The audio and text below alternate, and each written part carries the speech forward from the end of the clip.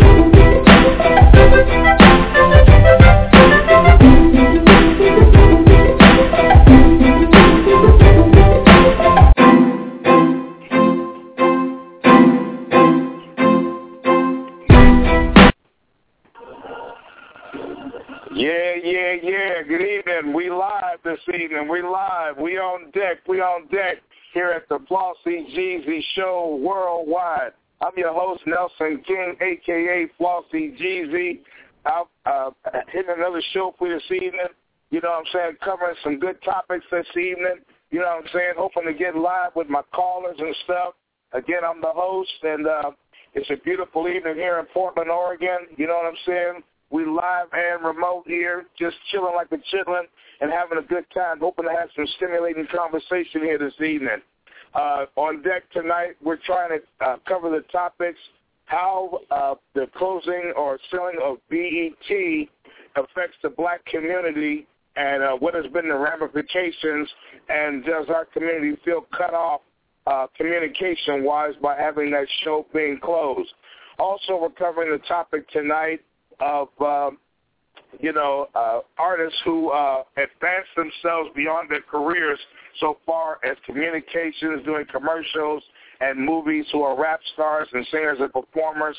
Are they indeed selling out to any extent by advancing their careers? Are they sellouts, or are they just trying to get that paper and keep it moving and keep it pushing? We're going to have a good, lively show tonight, and as soon as we get some callers in, we'll be back live again. I'm going to go ahead and just continue to push a few of these songs and stuff that I've processed. Here's a song, New Style 117, that I actually finished up today in the studio. Hope you folks enjoy it, and we'll be going live here. We got a 90-minute show tonight, so sit back and enjoy yourself while we go ahead and get this thing kicked off. Once again, you're at the Flauxy G worldwide radio show. Enjoy yourself, and we'll be back in about 1 minute. Thank you.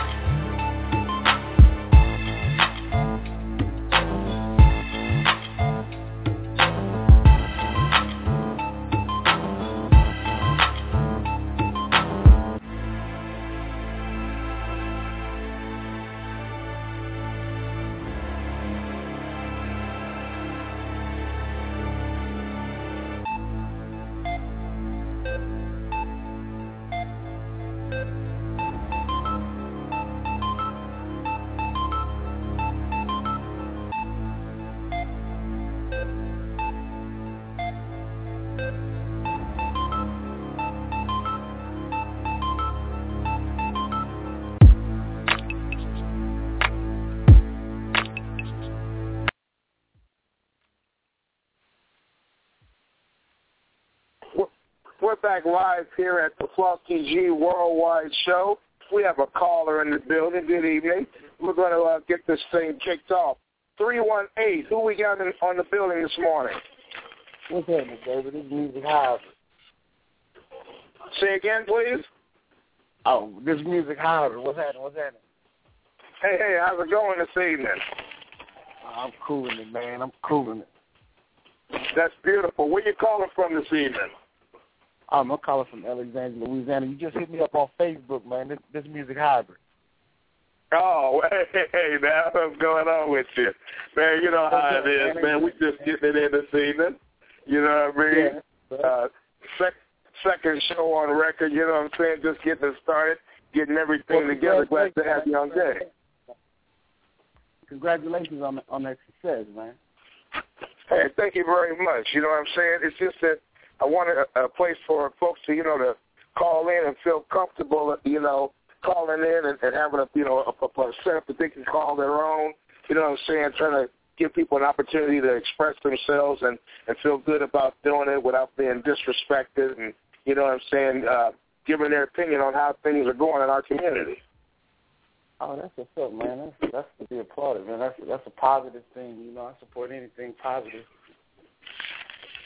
Well, I feel the same way.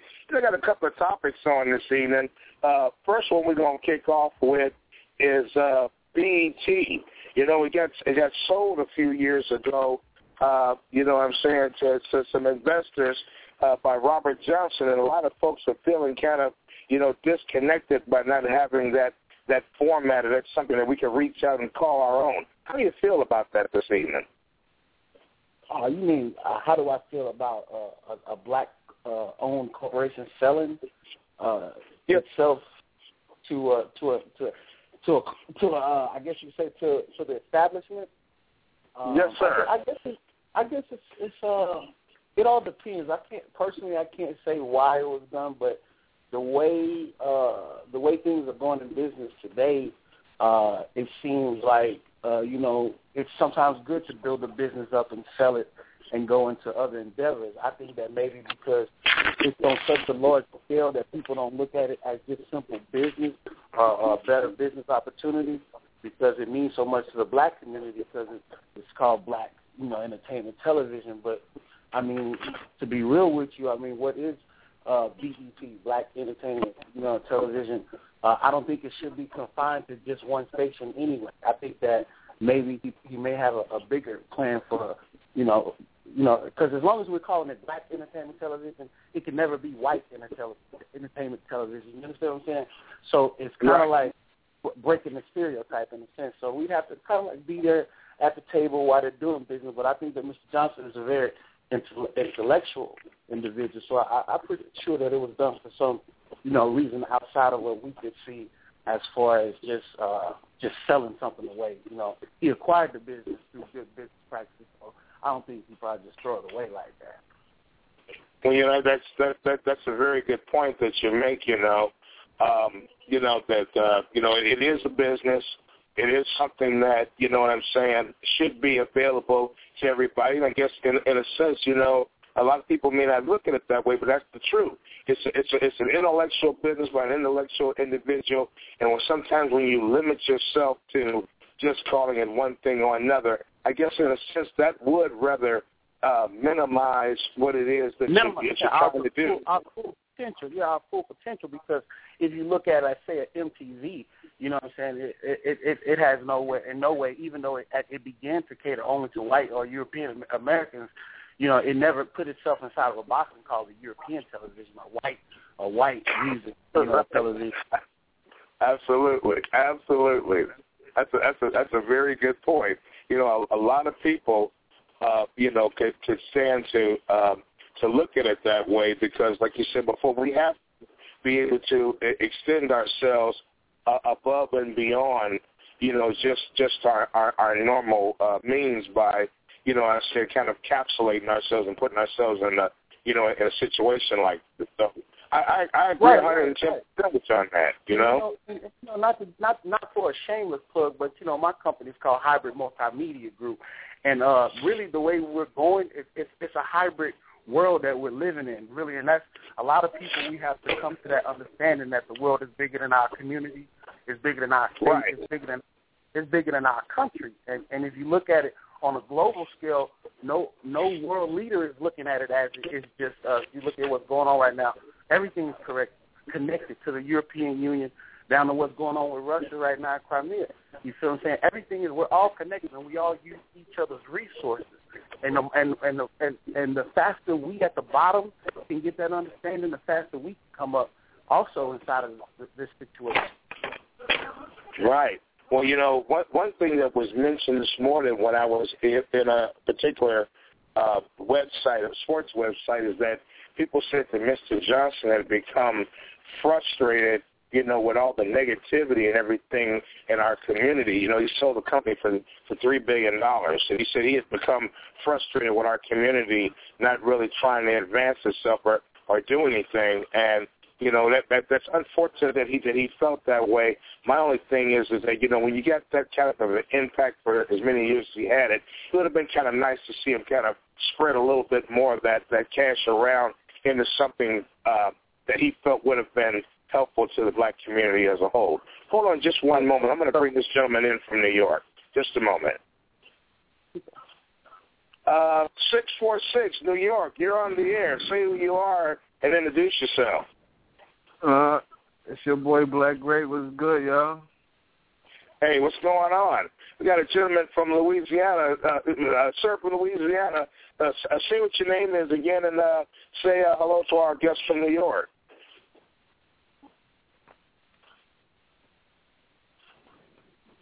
(318) Hello? Hello? Okay.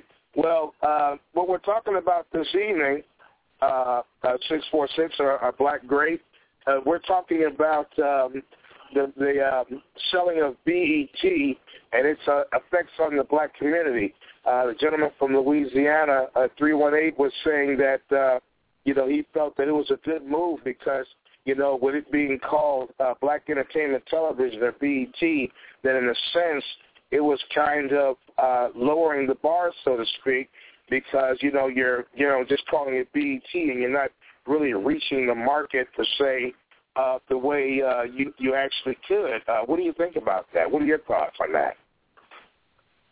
Oh, I already had big thoughts, but I mean, I understand the whole situation. With that, you know, everything makes a change. If you see what's going on, television, living-wise, you know, TV-wise and all, everything's going to change. We went from having family shows, sitcoms, to reality shows now. So, you know, everything makes a change, I guess, and hopefully it can come back to where we have, you know, family shows with, you know, more positive and showing black families out there being doctors and lawyers like the Cosby had it in a different world, and showing black people actually going to college. You know, we don't have those shows no more. So everything is making a big change, and now it's more real TV, more live and everything else. And I think it's messing the message out there in the world that that's not all that's about, that's out there. So, you know, I guess that's how I see it. Well, that seems to be the general consensus tonight. We're feeling the need that there should be change, and I guess, you know, you and the gentleman from Louisiana pretty much hit the nail on the head for it. You know, expansion and change at times is good, and I guess, you know, sometimes you have to change things for the better. You know what I'm saying, and hope that you know what I'm saying, that investors will trust the brothers in the community, the ones that are actually trying to strive and do some positive things, will get in there and you know, maybe get things changed around so that you know, we can benefit from that, because I know, you know, myself personally, you know, running this radio station, running this business, the expanding and trying to get other folks on board with what we're doing is very important, and it makes a lot of sense that we would want to, expand things and see things, change out positive for us. I just hope that, Mr. Johnson or his affiliates or family or whatever will one day ingratiate us by, helping the community again and trying to do something. I got another topic on deck for those out there. Again, this is, for those listeners out there, you know what I'm saying? Don't be afraid to call in. We have very good conversation and stimulating stuff, and you're always respected for your opinions here. This is the Flauxy G Show worldwide. Our call number is 646-595-3402. So as we continue with the gentleman from New York, I was in a sports group, Black Great, where they had, people over there talking about artists are sellouts because they feel the need to, extend their careers. For instance, Ice Cube, he was a rapper for a long time, did a lot of, community service for work in the form of, rapping about what he knows, his neighborhood and where he comes from and where he grew up at. Then he extended over into, his own production company and doing movies and doing commercials. And even though one time he wouldn't, go on Arsenio Hall, times change, like you said earlier, and people change. What is your feeling? Is it being a sellout actually, going to the next level and trying to, better yourself and moving forward, or should you just kind of stay where you're at and stay where people are familiar? What's your thought on that? I think staying with your craft is number one, and keep feeding the fans that's out there that loves your music. Keep feeding them. Now, if you're going to cross over, make sure you bring your fans with them, and I think that's what a lot of artists don't know how to do. So when they cross over, they pretty much kind of fell off with, like, how would you go that way? Like, you left us. There's a lot of different artists out there that pretty much, stay with their craft, and those are the ones that stay with their craft. It's a long journey, but I actually think you will actually get rewarded at the end. So as, like, your artists as Nas and The Lock, those dudes pretty much stay with their craft and never really changed up. And now they actually, and they're getting a lot of awards for it, especially The Lock, because they've been through a lot as far as they publishing. And believe it or not, they got a lot of hits out there that a lot of people don't know about because they don't brag about it. They're not broke. They're not broke. Yeah. They're not broke. So they eat in a way where they could be comfortable with where they at. Like, they could chill in her. They could pretty much chill almost any of her because they never let this money and situation go to their head. And they pretty much almost the only group besides almost Run DMC that never broke up because of money issues. Right. So that's a big accomplishment for those brothers. So, it's a lot about them that... Mm-hmm. So I guess, I didn't mean to interrupt you, but I guess my next question would be, so if they were to go into, doing, films or production or anything like that, would you consider them selling out if they decided to do that? I look at it like you better have more than one hustle when you get in the game. Like, when you get in the hip-hop game, it's a blessing because, number one, you get more opportunities out there than you would ever have in your life. So you better take those opportunities.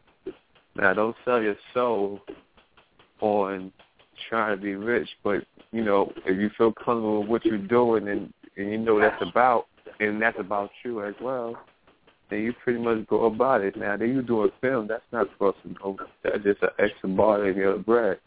Now, he actually owns a juice bar in the Bronx. They actually own a car wash out there. Cameron owns a couple of Taco Bells in different states. Wow, a lot of these artists do have business. They're not going to put their name on it because a lot of other people will hate and it'll mess them up because of their name. Well, what I mean? So we got another caller in the building. Let's let him elaborate off of what you just said. That's very good information. I didn't know that, and it's very good to know that. I appreciate you sharing that with us this evening because a lot of people don't know that. It's just that the general consensus in the sports group is that, you know, you're selling out if you decide to extend yourself. Hold on just a moment. Let me bring this other caller in. 425, good evening. Welcome to the Flauxy G Worldwide Show. Who are we speaking with? I go by the name of Sugar Ray Robinson, a.k.a. they call me Nasty Norris. What's happening? Hey, what's going on? Good to have you. What's up, man? What's up, Black Grape? What's happening, babies? What's happening, y'all, man? Hey, my man, you damn Clipper fan. You want my shine, huh? Real nice. Hey, Norris, we got a. Go ahead. How you gonna have an intro, fam? How you gonna have an intro like that, fam? Like that's a real Clippers nest right there. Jeez. Right. Well, you know, hey, bro, I perfect everything on intro, man. When I come to work, when I come to anything I come with, I have to have some kind of introduction, man. Did you see the red carpet when I came in? I don't say none of the red carpet comes out, fam. Like you said, take pictures. Ching, ching, ching, ching, ching, ching. Oh, but you got too much. You got too much. Oh my. Norris, we got a subject going on tonight, man. We got a couple of them, man. You know, the first one, me and Black Greg was giving some real good insight as to the you know the subject that about the BET deal, and I think we were talking about it, you know, over in the Hip Hop Sports Group. You know, earlier today and yesterday, you brought it up, and it was a very good thing that you had going there. You know, tell us your thoughts on the selling of BET and your thoughts on you know how it affects the community and was that a good and prudent move and just give me your general thoughts on what you thought about that sale and where we stand with the black community now with that. Well, you know, my thing is, man, is that. Okay, this is the thing. I feel like when you own something, man, something much as that, to me, it almost like a sense of power. And the thing about it is, I'm not gonna call him a seller. I'm not gonna just like diss him or anything because I don't know what his mindset or what. I don't really know the logistics of everything. But what I'm saying is that. I feel like when some says black entertainment, well, it should be black owned. I mean, it's kind of it's the same thing with the NFL, the NBA, or any other sports that has a lot of us. We entertain.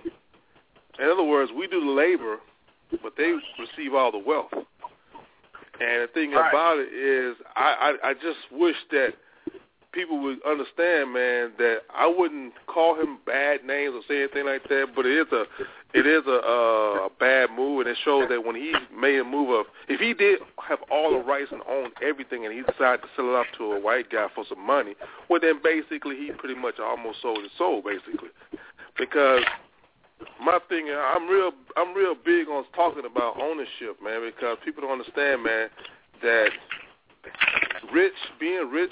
You can only be rich from an individual standpoint, but as a whole, as a people, you need to generate wealth because wealth is inheritance, man, and it passed down. So that's what I talk about with BET being sold. I didn't too much dig that, you know. I feel like that's my thing. I feel like he should have held on to that, man. He could have had a situation where he could have employed more blacks, gave more opportunities, man, and got more historical about our history and talk to more kids and let them know what's going on and have something they will identify, man.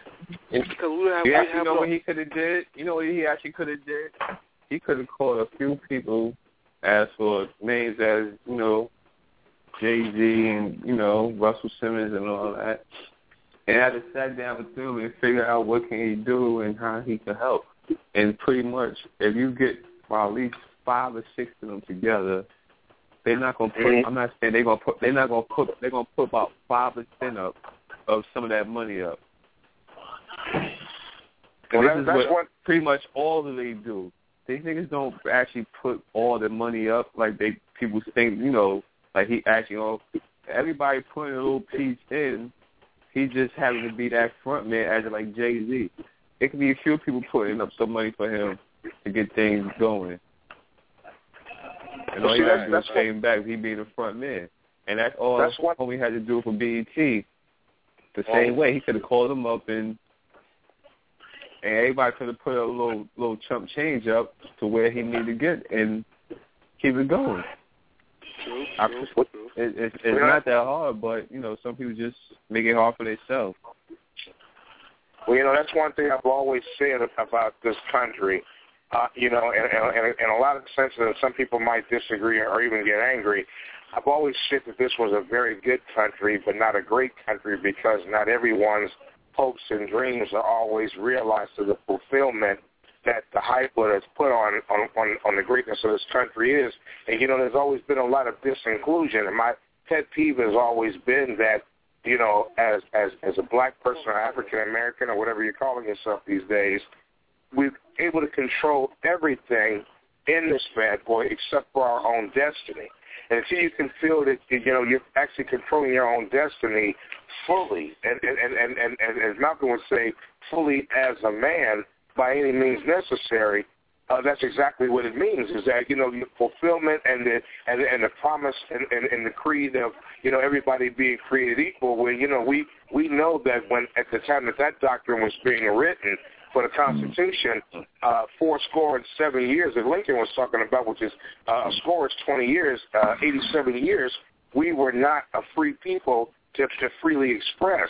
So when you get on this end of the spectrum and you have all that kind of wealth, I think in a sense it's kind of incumbent on you to pass that on to someone else of the same heritage so that they can have a continuation of it, because even though you sold it to white investors, you're still calling it the Black Entertainment Channel, but the black voices aren't really behind it, and you can feel that it has a more Eurocentric feel to it than it is an African American feel. And so that's just my short soliloquy on that, is that I think that we should be able to control our own destiny, and when you're a person who's able to do that, whether financial or spiritual means, you're able to do that.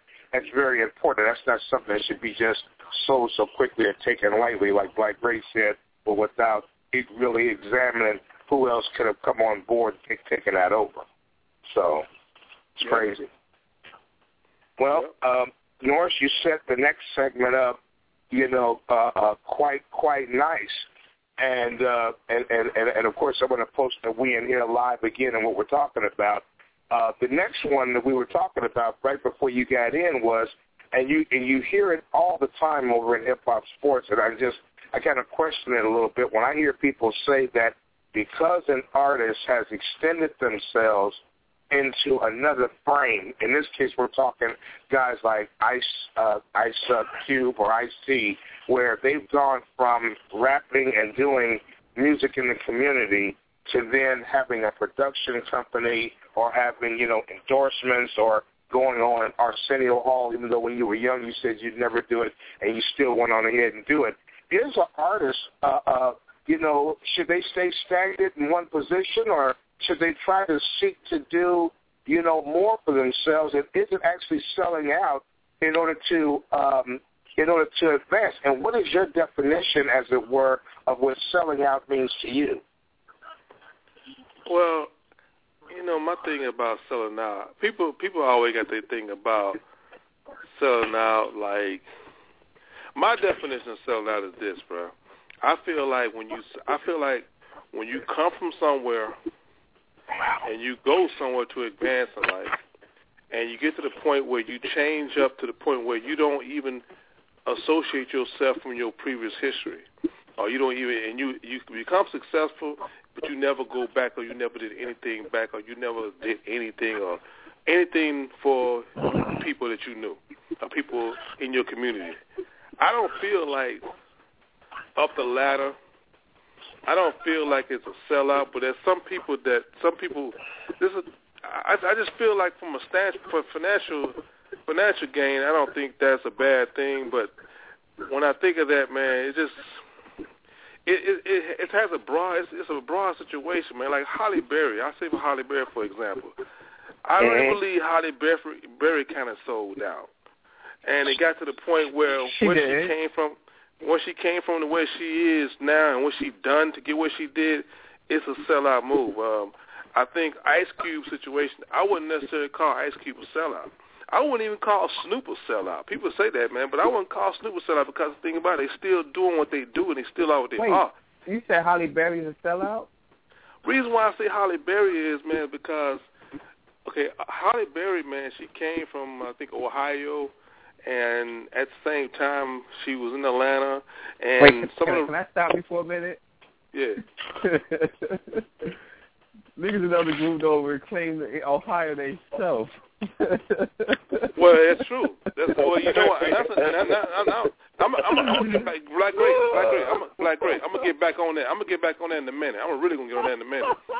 But what I want to say is, man, let's get to the gritty on it, man. Come on. Well, let me get down to the point, man. Is that, well, first of all, when it comes to Ohio, man, I look at the state of Ohio, and everybody who listening, I want you to say this. I think the state of Ohio is a loser state. But from when I'm saying loser, I think that nobody wants to claim it, nobody wants to be there. And if you look at it, there's no championships, and they haven't won anything. They all, this and that ain't done nothing. Cleveland ain't done nothing. Cleveland Cavaliers, Bengals, Bears, or Browns or whatever. Even LeBron left them, and he don't want to claim it. And he'll never say he's from Akron. He says it, but they say it. He don't say it, but they say it. And the point I'm trying to make is everybody that's there is cheering for somebody outside of Ohio. I really don't know anybody that's in Ohio cheering for any teams in Ohio. So that's how I feel about Ohio. I put it out there, and if they don't like it, I'm so sorry, bro. But that's real. Norris, hold that for just a second. We got another caller coming in. Rawhide Pro, come on down, man. What do you feel about it? And welcome to the show. It's advancing a career beyond music. And for instance, like Ice Cube doing production companies, doing endorsements, and even though he said he wasn't going to go on the Arsenio Hall show, after years and stuff, evidently he's made up and to the point where he feels comfortable going. Is it being a sellout, making music, and then advancing your career to something else? Is that being a sellout, or is that you just advancing your agenda? Oh, man, that's an easy one, man. The only person that would ever say you expanding your horizons and doing more than, the box that people have you in would only be a hater. So hold that thought just 1 second. We got another caller. I'm going to go right back to you. 727, welcome. You're in the building on the Flauxy G Worldwide Show. Who do we have in the building, and where are you calling from? Hello, 727. Yep. You're on deck. Where are you calling from, and what is your name, sir? Yep.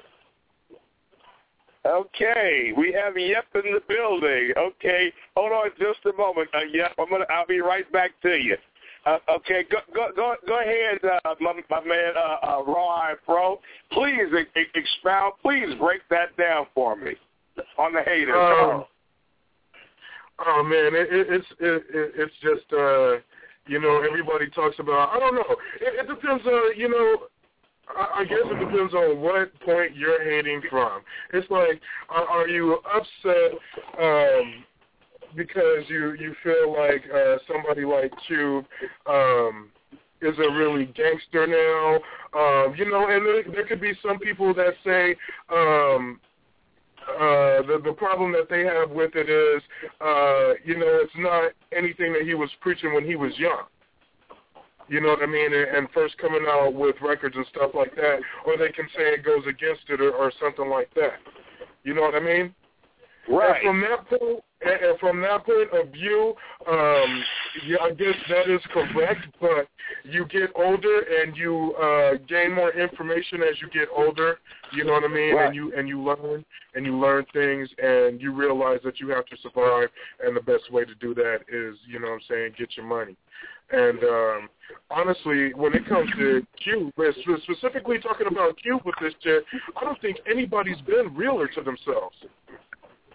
Right. Rob Dibble. No. You know what I mean? Like, he's making stuff for kids. He's a father now. What do you expect? You know what I'm saying? He's not on the block. He's got money and more knowledge now. You know what I'm saying? There's no way that he's going to be stuck doing the same damn thing. And honestly, when they talk about him doing all this, they don't even realize that he's still putting out CDs. Him and Mr. Dub, he's still putting out CDs. You feel me? Yeah. Well, you know, you're absolutely right, and it confounds me. When I'm in the hip-hop sports show group, it confounds me. I mean, it confounds me, and it just blows my mind when I hear an individual say, you know, that a person is a sellout. Well, man, this dude's sold out, man, because he used to, you know, rap in the hood. He used to be all about hood. Now he's making movies and, you know, he's, you know, doing commercials. I'm thinking to myself, look, that's not selling out. That is extending and getting your money while you can. I mean, we were just talking about it, about the BET deal where, you know, we feel disconnected from our community for having that medium being gone. We don't have the opportunity for the full fulfillment of who we think we are. And then we sit here, the artist is getting his paper because as an African-American or black person or whatever you're calling yourself, soul brother, whatever you want to call yourself, skull brother, if you're chewing tobacco, we sit there and we don't control our own destiny. So you take your career that you have, that you're able to be blessed and anointed with, and you extend that thing, and even with people saying, you know, yeah, he's selling out because he's making movies right now or whatever. At what point did you start having a problem with it? At Friday Part 2? You know what I'm saying? Was it Boys in the Hood? You know what I'm saying? He's been doing that for a while now. You know what I mean? Right. You know what? Where exactly did you have a problem with Cube doing movies? Because right now it's kind of a mute subject when it comes to him. Right, and you know one thing, two things that people got in common that call people sellouts is two things. They don't have much money, they don't have much success in their own life, and at the same time they have not traveled, have not left out of where they at. They haven't been nowhere, they haven't seen anything. And he was so damn good.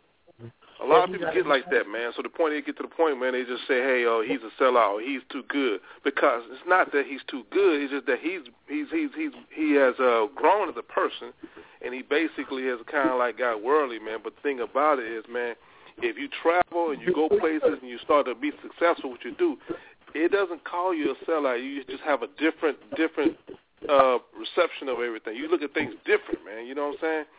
And people call it People say, "Oh, he's a sellout now." You've been around. Because when I go home, when I go to Louisiana, bro, they kind of look at me differently, man. But it's not like I am different. It's just that because they feel like, sometimes they just kind of look up at me. But I don't do nothing different. But it's just that they think of the place where you at.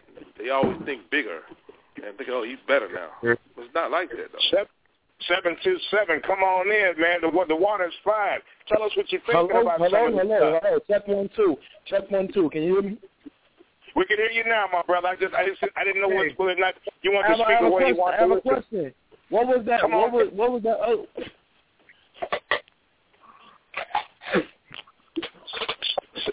Hello? Say it. Come on, my brother. What was that other guy's name that was talking? What was that other guy's name that was talking? What did he say? What did he say? The one that was talking all that bullshit about me. Yeah. I think you're talking something. The other guy is full of shit. I'm going to tell you, I was listening, and I think he's... What was he saying, man? He's laughing. Shit, you dumb bitch. You don't know shit about the industry. You fucking sell out. This guy's a joke, man. Who is this guy, man? Oh, yeah, that was 727. My admin girl over here was telling me he was from Florida. I think he was, sipping on scissor or something. Call back again, my friend, when you feel like really having an intelligent conversation. We only have intelligent people online here, so as we keep it moving like that never even happened. We're going to take about a short 2-minute break here. I'm gonna play my latest jam for you. as we get this thing going and you guys we come up with these ideas, I'm going to be trying to see how we can get other music in. But for now, until we can get to that point, this is a new style 117. I'm just going to take 2 minutes to clear my head from the gibberish that just came in a little while ago. You know what I'm saying? Almost gave me the flu. But I'll be back in a few minutes here. You can give me about maybe about a minute and a half, and we're going to jump right back into this thing. You're with the Flauxy GZ Worldwide Show, and we got real people online. Give me about a minute, and I'll be right back. Right.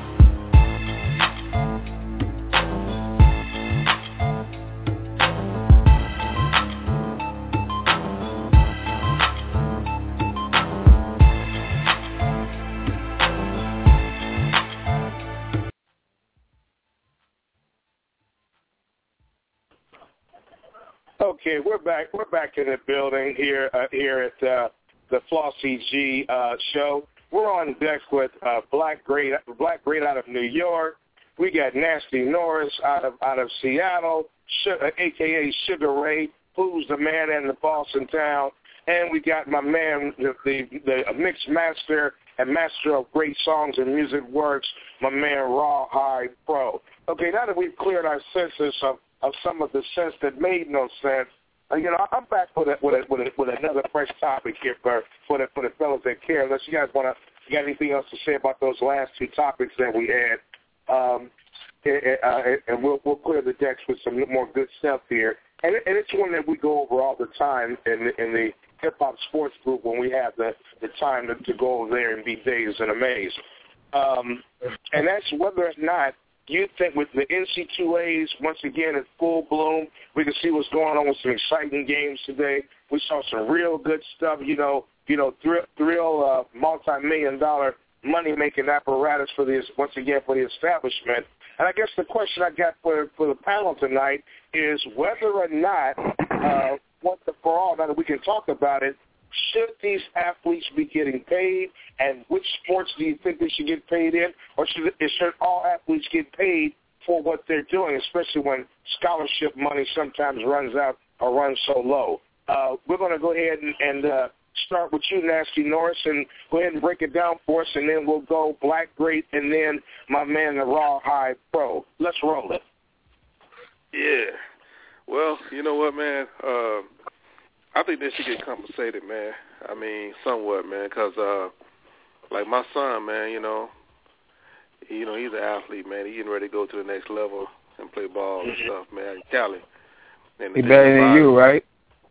Nah, I wouldn't say that, but you know what? I got you, right. Man. Cause yeah, right. but check it out, though. seriously, bro. I mean, yeah, I think they should be compensated, man, because I mean, if you're making money off jerseys and stuff like that, and all kind of gear and stuff like things like that, there should be some kind of compensation, some kind of way, but it should be it's a tough situation, but I think they should be compensated, man. Yeah. Makes sense. Okay, what are you thinking about that, Black Gray? I think they need to pay them kids. They got video games. They don't put the last name on there, but that's actually those kids that's playing at that time the video games come out. To me, I think they should pay them. Why not? Yeah. They get $1,000, $2,000 every month. They ain't good with that. That ain't a lot. Okay. Everybody, I mean, that whole college shit, they eat so much, is like, that shit is not going to fuck with their whole budget or anything else. The school gets money, and sometimes a certain player goes to the NBA, they wind up throwing them money. So, I think the kids should actually get some paper off these schools, because they eating off these kids right now. So that's how I see it. Mhm. What are your thoughts, Rawhide Pro? What are you thinking on that? Well, okay, check it out. What I'm going to do right now is hand it over to my homie. I would like to introduce him. His name is Alabaster Jenkins. You know what I'm saying? He is part of Rawhide Production. This man has been over here, like, waiting to get on the mic and say what's up. So everybody give him, you know what I'm saying, a what's up real quick. I think it's bullshit. These kids, the jerseys, all these boosters, these rich-ass white folks to go to these schools and pay money, and these black kids get no fucking money, and these boosters get to decide coaches and what the fuck not and all this bullshit. And half of these black kids that play, their parents are doctors all the fuck ready. They're already doctors. So they already got a $545,000 full ride. And I understand that, but a lot of these kids don't. They're doing grants and whatnot per term, and they got to get the grades. And that's why you see Mariotas and these fools robbing kids on campus, ganking computers, getting drunk, getting cars. You know, they're making no money. And you see, you know, Johnny Hustle, little white boy, looking slick as grease, and you're the head dude on the basketball team, and you ain't getting no ducats. So, of course, you're going to Grand Larson Motor, whatever the hell it is, and you're riding that 014. You're trying to stunt like the dude, your little cousin, that you've seen that made it to the NFL already. Everybody's got a chain. Everybody's trying to get their hustle on. These kids need to make that jersey money because all the white women and dudes in the stands hollering are wearing them shits, and those kids ain't getting $1. So at least for the jersey sales, in my opinion, them kids need to get that money. Right. Absolutely. Very good points. You know, Hey, my can I say that real quick? Come on. So what? Come on. I was actually just Fast Five was on yesterday, and they were saying how when Chris Webber, like this dude from where he's from, was throwing few players some money to hold them down, you know, reimburse them when they go to the league. And it was like at the time, like half these kids in college, they got no new sneakers. And unless they school, you know, get sponsorships or whatever. But if you watch the Fab Five, that tells you a lot what's going on in college sports as it is. Fab Five will tell you a whole lot. Oh, hell yeah. You know, where we coming from and everything else, the struggle. That's why these kids do 1 year and go to the league because, you know, how long you struggling in college? Right. You're struggling. Well, that's what I'm saying. I'm trying to say that I watched the game yesterday, and I didn't know the school was, big-time school, top 16, and not one of the kids on the team had the same shoes on. That means they had to buy their own shit because the other schools all had the same matching shoes. And I was like, they got the name on it was Wichita State. Name on the back of the jerseys, but the shoes don't even match each other's. And that, to me, if you ain't in Nike school, so you ain't getting no love, that's some bullshit. Right. Well, and that's why, I guess that's why for college, that's why they added these extra schools out of nowhere that, you know, there's no name where they could get their shine. And hopefully one day one of these kids will make it to the league and reimburse the school. That's all it takes. Is one kid out of no name school out of nowhere actually goes to the league and do his thing, and if he could reimburse the school and throw them some paper, maybe them boys will get some kicks and stuff like that. So Who knows? Yeah, Go ahead. I was saying Steph Curry for Davidson. When he busted that shit in the bracket a couple years ago, no one done heard of them. That dude messed my bracket up, and I ain't ever done a bracket since. And that was like 2011, killer for real. And that dude's that kid's a live wire, and he's putting Davidson on the map. Look at Wesley Matthews. Look at Damian Lillard, Weber State, Marquette. I mean, they're going hard for these little towns because these kids are staying 4 years because they ain't got nobody trying to go after them. Right. And them 4 years actually helped to a no school then, you know what I mean? Yeah, 4 years is what you want. If you want a reality check, and what amazes me to no endless end is when the Sunday, or excuse me, the Friday or whatever the week is before your big, Rose Bowls, national championship games or whatever, what have you. You look at your Sunday papers the week before, and even on that Sunday, or the day before the national championship game, which usually falls on that Wednesday or Thursday, and you look at the stats of which universities and how much money these schools are getting off of these bowl games, and how much the school is actually making, and how far it goes. Then you hear the nightmarish stories of how kids are, basically either having to work another job, rob, steal, do whatever they can, blind in one eye and can't see out the other, trying to make it through and not having any money, and yet these universities are making hand-over-fist money. Now, we're not even talking about if you're now almost charging $35 to $45 a ticket, which is just under what the NFL is charging, and you multiply that times, say, between 75 to maybe 85,000 fans that you're jamming up in here, basically out of one game, you're making damn near $1 billion. Because you multiply the ticket prices, you're at least making $500 million per game for over 8 games in a particular season. If you're on let's say you're on a 15 or 13 to 15 game season, you're making about $500 million. And you mean to tell me that you can't come up with some sort of stipend for an athlete to be able to progress and do something, even if you don't give them nothing but $2,500 a month? It's just a drop in the barrel for all the uniform or jerseys that you sell, for all the money that you're charging these kids for scholarships, for all the endorsements and commercials and everything else. And yet, these kids don't get anything. I mean, Coach gets a fat raise, and he gets all the credit for what these kids do. But let's give you an example. Willis McGahee, had his parents had not had who played for Miami University, who ended up, playing for Denver as his last team. Had his parents had not had the foresight to give him insurance for Lloyd's of London, his full career could have been over because he got his leg bent back pretzel fashion so ugly that you almost couldn't watch it on TV. And you see these guys getting paralyzed and carried off the field.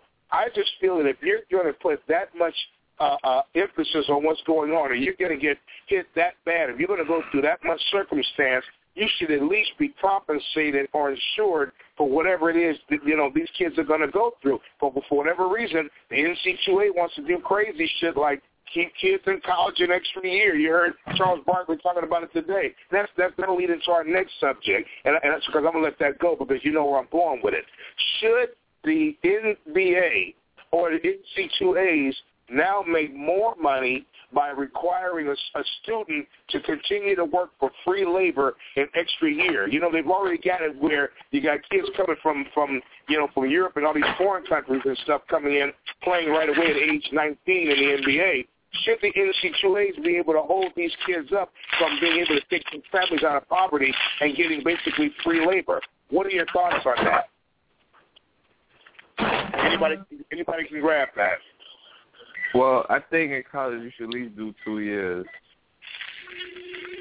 Because bad enough, I forgot what the word is, but they don't have that function where they could actually help that kid to make his game better before he goes as he's in school. So I think at least a kid could do at least 2 years in college and hopefully he can make it to the pros. Because I say this, after LeBron draft class, to me, there's no more superstars. These kids going to be nice as come in, but they're going to be an average player. All your team's going to be average once Melo and LeBron and them leave. Every team's going to be but average. It's going to might get worse. So that's how it is, man. I swear to God, they make it 2 years, and I swear it has something to do because the ratings for the college basketball is going down. Because those kids go to Kentucky for 1 year, they go pro, and no one even knows who that kid is. I don't know no one but in the last draft class but like 4 dudes. And I'm a pretty predominant NBA player, or not player, but watcher, you know. I watch the game and the draft and whatnot. And you stay 2 years, they can kind of figure you out because these kids that are coming out top 3 players, what's that number 3 pick, Vuva or something for Utah? He's kind of doing something. The rest of these kids, they go D-League, they go across seas. They don't turn out to do nothing. Harrison Barnes, he's killing it, but he almost didn't do it. And a lot of these kids they go overseas because they're not staying the 4 years because you got to learn how to get big. I mean, look at what's that kid the Blazers got? Myers Leonard. That kid killed it for Illinois. And look at him now. He's like a baby out there. Yeah, you know what's so funny, man, is like the number 1 draft pick from last year, like you said, Anthony Bennett, and he's garbage right now. I mean, he's not even ready. But the thing about it is that it goes back to what we was talking about, about the compensation, man. You know what I'm saying? Because the only reason why they jump is because they need money. So they've had some kind of compensation in college, man. Maybe they might stay a little while. Because think about it, a mandatory 2 years, that would be great, man. But at the same time, man, compensation can make them stay 4 years. If they compensate them for 4 years, then I can say, okay, you stay 4 years, or maybe 2 years. But it would help the college rating now, man, because I ain't gonna lie, man. I used to be a big-time college guy, man, and when it got to the point, man, where people just doing one and done and leaving and stuff like that, man, it was hard to keep up, man. And at the same time, it hurts the NBA, man, because don't nobody be really watching it, man, like that, because it's like a bunch of young dudes at a high school. They're like, hey, who is this kid? Who is this kid? Because I remember, man, I used to keep up with it real heavily, man. Like, I used to know this dude coming out of college. I be knowing this. I be like, yeah, he gonna be tight. But now I can't keep up with it, man, because the colleges. I ain't even watch college, man, because I can watch this tournament, man. I don't even know these guys, man. I'm watching them, man. I'm learning them, but you don't be knowing them, man. That's because everybody jumps. So who's hurting more? Is the school hurting more, or is it the athlete himself that's hurting more by them going after the one and done, especially if they got skills? Because my thing is that you've got a bunch of guys that they're making it a requirement for guys to come in here and do this. And my thing is, maybe I'm on the outside of this, but I'm looking at your Joe Smiths, I'm looking at your LeBron James, I'm looking at your Kobe Bryants, I'm looking at your Kevin Garnett's, I'm looking at a couple other guys who come into the league, straight into the league, and I mean, have championships. In Kobe and Garnett's case, multiple championships, and they never spent a day in college. So, in a sense, is it really necessary or fair to actually think of, especially if you're not compensating them, is it really fair necessarily to the athlete to continue to do it? Because look at Greg Oden, man. We got up here in Portland, we got him, straight off the meat rack. And of course, Portland has this history of getting players with bag legs all the way back to Sam Bowie, and not picking up Michael Jordan. I mean, who is it really hurting? Is it hurting the school because of them not being able to keep their reputation built up because the competition is sagging? Or should that matter even? I mean, maybe I'm confused on this thing because there's so many things on both ends that make it where I just don't think that you ought to have the right to limit a young man, but then some kid comes from Croatia or as Beckerstan, and he's able to come right into the league and start playing and making millions of dollars. Am I missing something? Well, the whole thing about it, that whole situation is overseas. They out there, they get to be adult by the age of 16 damn near, depending on how their lifestyle is. So, and that's what they go by. That's why half of them probably go pro at the age of 17, 16 years old out there because, their life is a little different out there. Their struggle's a lot different from ours, so I guess out there they're more be adult at an early age than we are over here. You know, we consider 21, 18, you sit as an adult. Out there, depending on your struggle, and you survive it, you're pretty much an adult out there. So I guess, this is a little different out there. That's how I see it. Yeah. That's what I go by. I mean, man, those Croatian dudes. I remember Lottie Divac saying when he was, 15, going in at the Croatian whatever National League, he's dealing with 40-year-old players in the post that are smoking cigarettes. They're dealing with grown-ass men. It's a National League, so they stay in the league forever. We got Freely and the Blazers know all about it. We have so many freaking players on our little overseas league. We get these European dudes. They've been playing with grown-ass men. That's why they call them league, and they get it on. And that's the part about that. But the part about who's hurting is I think the NBA's hurting. Because forget the colleges. Like you said, they're making $1 billion a game. That's a white devil. They can have that. But the NBA's hurting because we got these scrubs coming in here. They don't know where to pick and pop. They don't know how to pop off the dribble. You got to teach, even Lillard, he finally nutted up his second year, and he was like, Damian Lillard for the Portland Trailblazers, he's like, I can't play defense. And, we won 40 games, and now we're just sunken. We're done. We don't make the playoffs because he can't stop a friggin' block. You know what I'm saying? So that's what I think is struggling with the NBA. My man said, hold up, my man cracked me up, man. He said can't smoke cigarettes, man. For real, dog. When you was talking Russians, they're packing that chopper and smoking them cigarettes. Man, that's funny. The war is on over there, dog. I'm about to light one up now. Oh, shit, that's funny as a motherfucker, man. Man, well, that's, I like that, man. That's real stuff. But you need to join us more often, man, because I'm telling you, this is a live setup we got going here. We're located right here local. We're trying to, rep the Northwest, and we got, a couple of affiliates in California, one over in Texas. We got my man in New York and stuff. You got Seattle and Portland in the house repping, and this is, we got about 26 minutes left, so we can get off the topics and just talk, general, get stuff off your chest, what's on your mind kind of stuff, because, I like to ask these questions. I've been writing down topics all day because these are things that just run through my brain all day long as I watch these kids over here doing their thing, and then I'm watching, Charles Barkley sitting there saying, well, they should, they get more experience if they do the 2 years in. But then I see these other cats, man, that come out, man, and never even, touch a college dorm, and there it is. I mean, and the overreach that the NC2A has with the NFL and these other groups like this kid Pryor, that's now a quarterback for the Raiders and stuff, having to sit out games in the NFL. You know what I'm saying? Because of something that he did in college, so they decided the NFL and the college NC2A admin decides to get together and make it where this kid and this coach can't coach or can't play.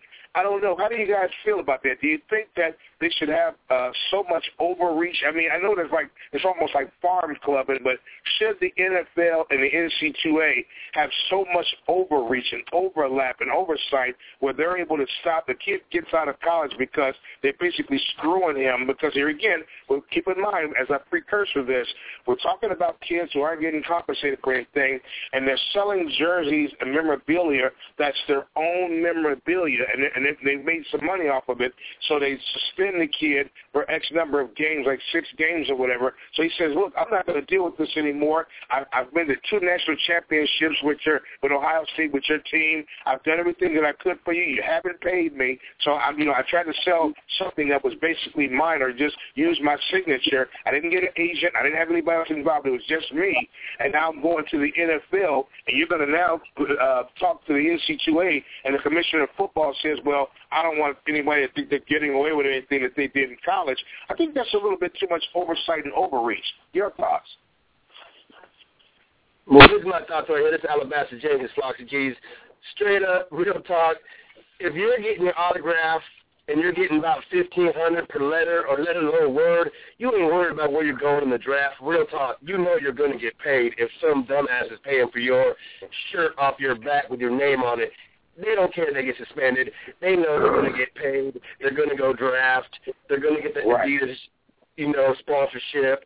They already know. They've had a dude in their ear since they were in junior ball, and, you're breaking records, your name's on the board. They don't care. They're going to get drafted. Right. They know they're going to get paid. It's no skin off their back. Right. But do you think that the entity for college and the NFL should be so close that something that happens in college should be able to overlap and choke a person out going to the next level? Man. Right.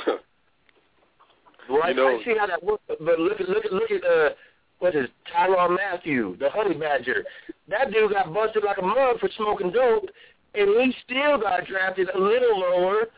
But look at him. He killed it this year for the Cardinals. He got hurt. Dude's going to come back next year, have a comeback player of the year. The dude's a killer. He looked bad at LSU for smoking dope, not, Honey Badger just don't give a fuck, that type of shit. It's right. Skills. If you got the skills, like I said, it pays the bills. They don't give a shit. If you got the skills, it's going to go to the NFL. The NFL, they have these stupid little interviews and shit and whatnot. When you start sounding dumb like Dez Bryant, yeah, that's your ass. But everybody else, you play ball, you get it right. What do you think about that, Norm? What do you think about that? Yeah, he's right, man. The thing about it, man, the thing about the NFL and the NCAA, they gotta. It's a PR move. They gotta act like they do care, but really they don't, because they know these guys. They gotta sell a story. They gotta do all this, and they gotta show they care. But the thing about it, they're thinking about this guy's athleticism and what he could do and how much money he can generate. And the thing about it, man, when the NCAA and the NFL, NBA, we already know, man, those situations, man, you get in those leagues, man, they want to control you. They want to make it to the point where they got set these certain rules and guidelines. It's almost like the auction block, modern-day slavery, except they get paid. And it's one of those things, man, that once they get you in there, they're going to sit there, they're going to act like they care so much, they give you a little tap on the hand and this and that, but then at the same time, you'll be back. You know what I'm saying? Straight up, I'm real. Because you know why? Because that's money, man, and they don't want to mess up money. Because the thing about it, like my man J. Cole said, he said, niggas love money, white folks control money. Niggas chase money, but they'll control it and see how far you go with it. But if you do something foul or something wrong, they're going to tap you on the hand. Or better yet, what they'll do, they'll make it to the point where the public will be saying, oh, he's horrible, oh, he's bad. But then again, after a while, you'll be back. Yeah, you'll be back. That's real work, both of y'all. Alabaster and North, that's real stuff right there. That's the truth all day long. I can't deny none of that. Because it's all about that dollar bill, y'all. At the end of the day, man, they don't really care, man. I don't know. I don't like politics and things that don't deserve it. And I just thought that Goodell showed weak skills to allow something that happened to somebody in college to come over like a bad gardener. And you're supposed to be, spreading fertilizer over plants, and you throwing arsenic powder on it and killing off a person and having a coach and a player. And they had to do it to the coach, too, because the coach was also from Ohio State. You had to hit them both hard to make it look like that, there was no improprieties and weird stuff. But I just don't think that, politics works in the sports world. But here again, that's just Flauxy Jeezy on that one. Well, we got about, another good 20 minutes. Anybody want to just throw something out there, and we can play the piranha roll and jump all over it and see what it is. I got some more to out there right quick. Let me just start with it's in hip hop, man. Black Great, you posted something, man, and I was looking at it, man. Is there a song, man, that 50 Cent and Ja Rule did together? They ain't never did a song together. They never will do a song together. I know. I was saying, man, would they ever do a song together? Dr. Dre featuring Electronica, or 50 Cent featuring Ja Rule, or Ja Rule featuring 50 Cent, whatever which way it goes.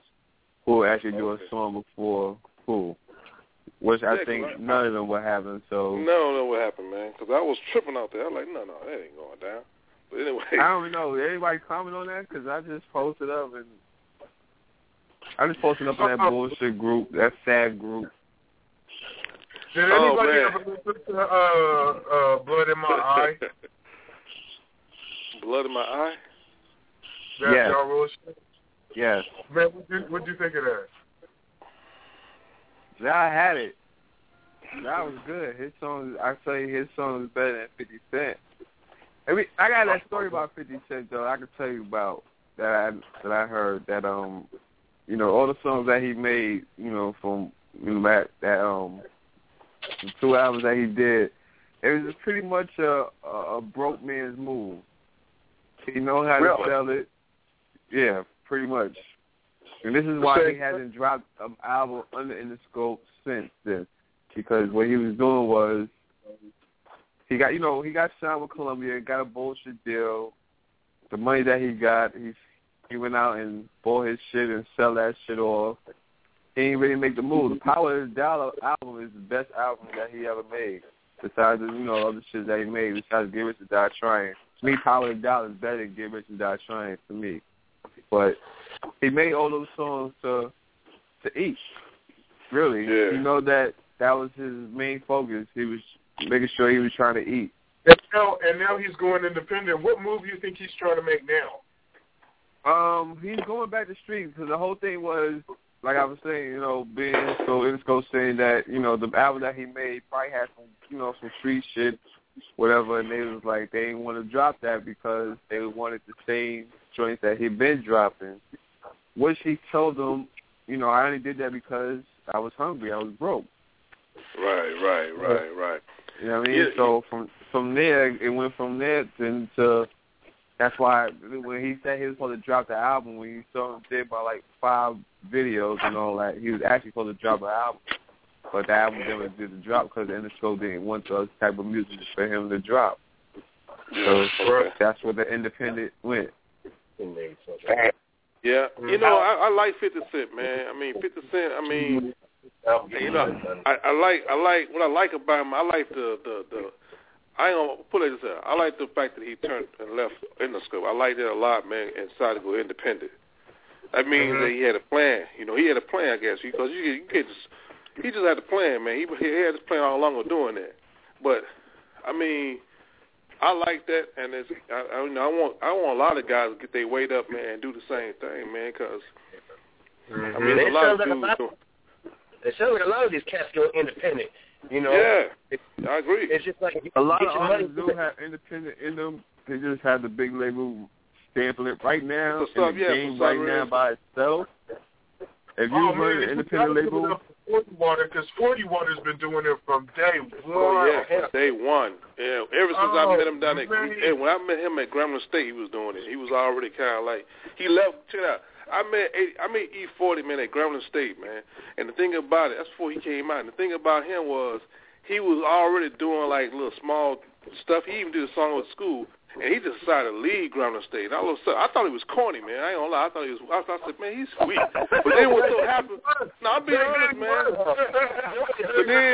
But then all of a sudden, man, man, check it out, man. The dude he used to walk around, man, with a sweat. He wasn't big as he was now, but he used to walk around with his little sweatshirts on, him and his little, I guess, Be Legit and some other little short dude. And he used to always like, what's up? He always had these little sayings he had, man. And I used to like, man, what's up with this cat, man? And I thought he was corny as a motherfucker. But it so happened, man, next thing I know, man, he broke out, man, left, and next thing I know, he dropped that, Tired Again Stepped On, all that type shit. And I'm looking at the CD like, what the fuck? I said, this nigga, he's tight. He had it right. The whole time, and he'd have blown up. What was I thinking? Man, I did not like him, man. I didn't like him. I said, what's good? Man, we used to always speak to him. Hey, what's up, man? How you doing? He really easy. He's all that shit he was talking about. Like, what the fuck is he talking about, man? Now, I'm from Louisiana. You gotta read his book. I'm from Louisiana. You gotta read his book. He came out with a book, the way how he talked. He wrote all that shit down in the book. It's like his own little, it's like a dictionary. No, the new venture for E40, because apparently I guess he's selling out now. But he's got wines coming out. The Earl Stevens. The Earl Stevens. Get out of here. He got what coming out? I'm with you. He had a signing in Sacramento like yesterday. Yeah. Yeah, this man's wine. We know that is close to Napa Valley, ain't it? Oh, he's balling. Oh, he's balling out. He's got all the liquor stores down there doing signings and shit. Now tell me, is that selling out? See, here again, that was the topic earlier in Alabama. I don't know if you was in on it when we was talking about that, but I'm going to ask you that question. And like I said before, we got about 11 minutes to kick this ball around again. Is it selling out if you take your moniker, you take your name, you take something that you built up from what Norris just, all accountability, what Norris just said, you taking it from scratch into scratch and into doing something, is it selling out to extend based off of your name? For me, I just can't see that as selling out. If Ice Cube is doing movies, if he's extended it to the point where once upon a time he said, I won't do Arsenio Hall, but he blew up so large that Arsenio himself was able to, give God bless him to get a second comeback and be able to do something and re-sponsor cats again. And he shows up on there. And the first thing this clown over at Hip Hop Sports says is that, well, he's selling out. He said he would never do this and this core value shit. I don't believe that that's selling out. What do you think about that? Hey, really quick, I just want to say this is Ron, man. Hey, man, I'm saying all of these white people don't let anything stop them from getting their money. You know what I'm saying? They get their money in any way possible. You know what I mean? So for a black man to make it past the level of just being in one thing, not only that, but he's not even working for somebody else. He's getting his own shit. Like you're saying, it's in his name, man. What you got to say, man? Go ahead. Well, this is you're right, man. Raw, you're right, man. I agree with you totally, man. I don't, man. There's no limit, man. There's no limit to getting money, first of all. There's no limit. You know what I'm saying? I mean, the sky has no limit. So you get as much as you can. But I know me, if I make a lot, I'm always, give back and I don't know where I came from. You know what I'm saying? I do stuff like that. But you're right, man. The word sellout is crazy to me. But this is what if I knew an artist, I knew a rapper right now, I would create a slang, or better yet, make a song and just have it say, I'm selling out. Just come out. I'm selling out. Yeah, I'm selling out. Because think about it, because it's a thing, man, that people really don't know what the fuck they're talking about. They always say it, but they don't know what they're talking about, man. But they want to make money, though. But they want money, though. You know what I'm saying? Oh, this is a song by rapper that's just called Jealous, because they're jealous of everything else all these other motherfuckers have. And that's just what it is. But if you want to talk about selling out, it don't make no sense people say that shit. Okay, at the All-Star game, saw Kevin Durant. He's wearing a cotton black shirt, V-neck, with rhinestones on the motherfucker's shoulders. Straight, this is a female shirt. This shirt costs $2,700. This is a Gucci shirt. Okay, once he's made it, let's say that nigga's from Baton Rouge, let's say he's from Pittsburgh, Alabama, say something, right? Once you make it, you are in a tax bracket that's so out of hand, what you think he's going to Walmart? He's going to JetX? Right. Where do you think he's going to go get a T-shirt where he can lock the store down and be in there with all his folk for an hour, go spend about $580,000? He's in a whole other tax bracket. If you was hating on that, you're a scumbag fool anyhow, because you never had no horses on a boat with three naked hoes. So what's the difference? I mean, what are they saying that, Cube should still be in the hood, serving cane, you know what I mean, getting his money the illegal way, you know what I mean, worrying about... You know what I'm talking about. According to this one group, that somehow you should sit stagnant and look stupid. What Alabaster said just made a lot of sense. If you spend $500,000, you can bet that same store is giving them an extra $250,000 saying, it's just like the old song, hey, yo, Warren, welcome to my store. When at first, the guy didn't want to have nothing to do with Warren G. And later on, when Warren G blows up, hey, yo, Warren, welcome to my store. Well, guess what? Welcome to my fucking store.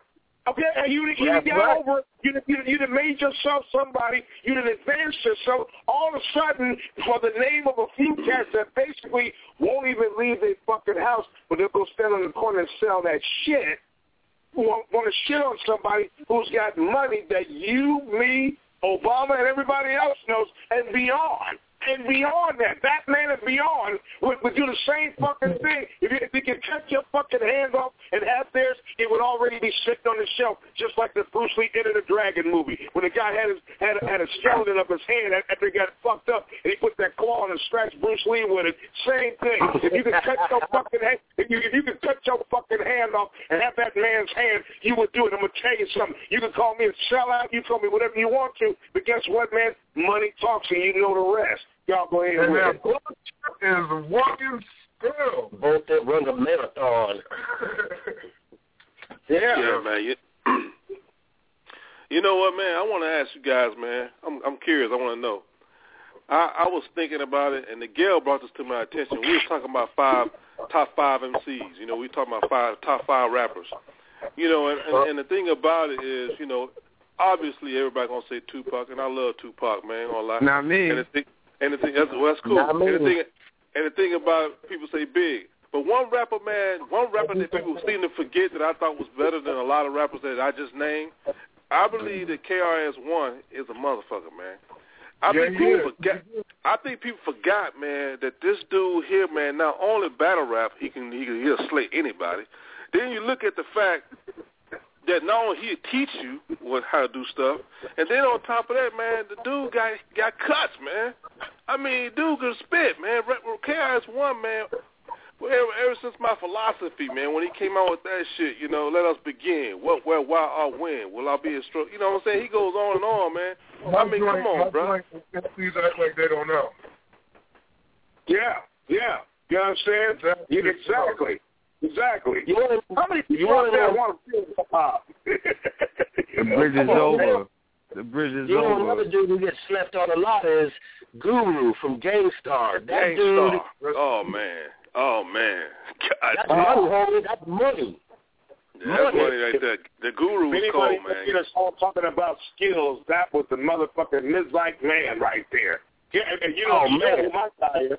You know who my guy is. And until I'm gone, he's gonna be my goat.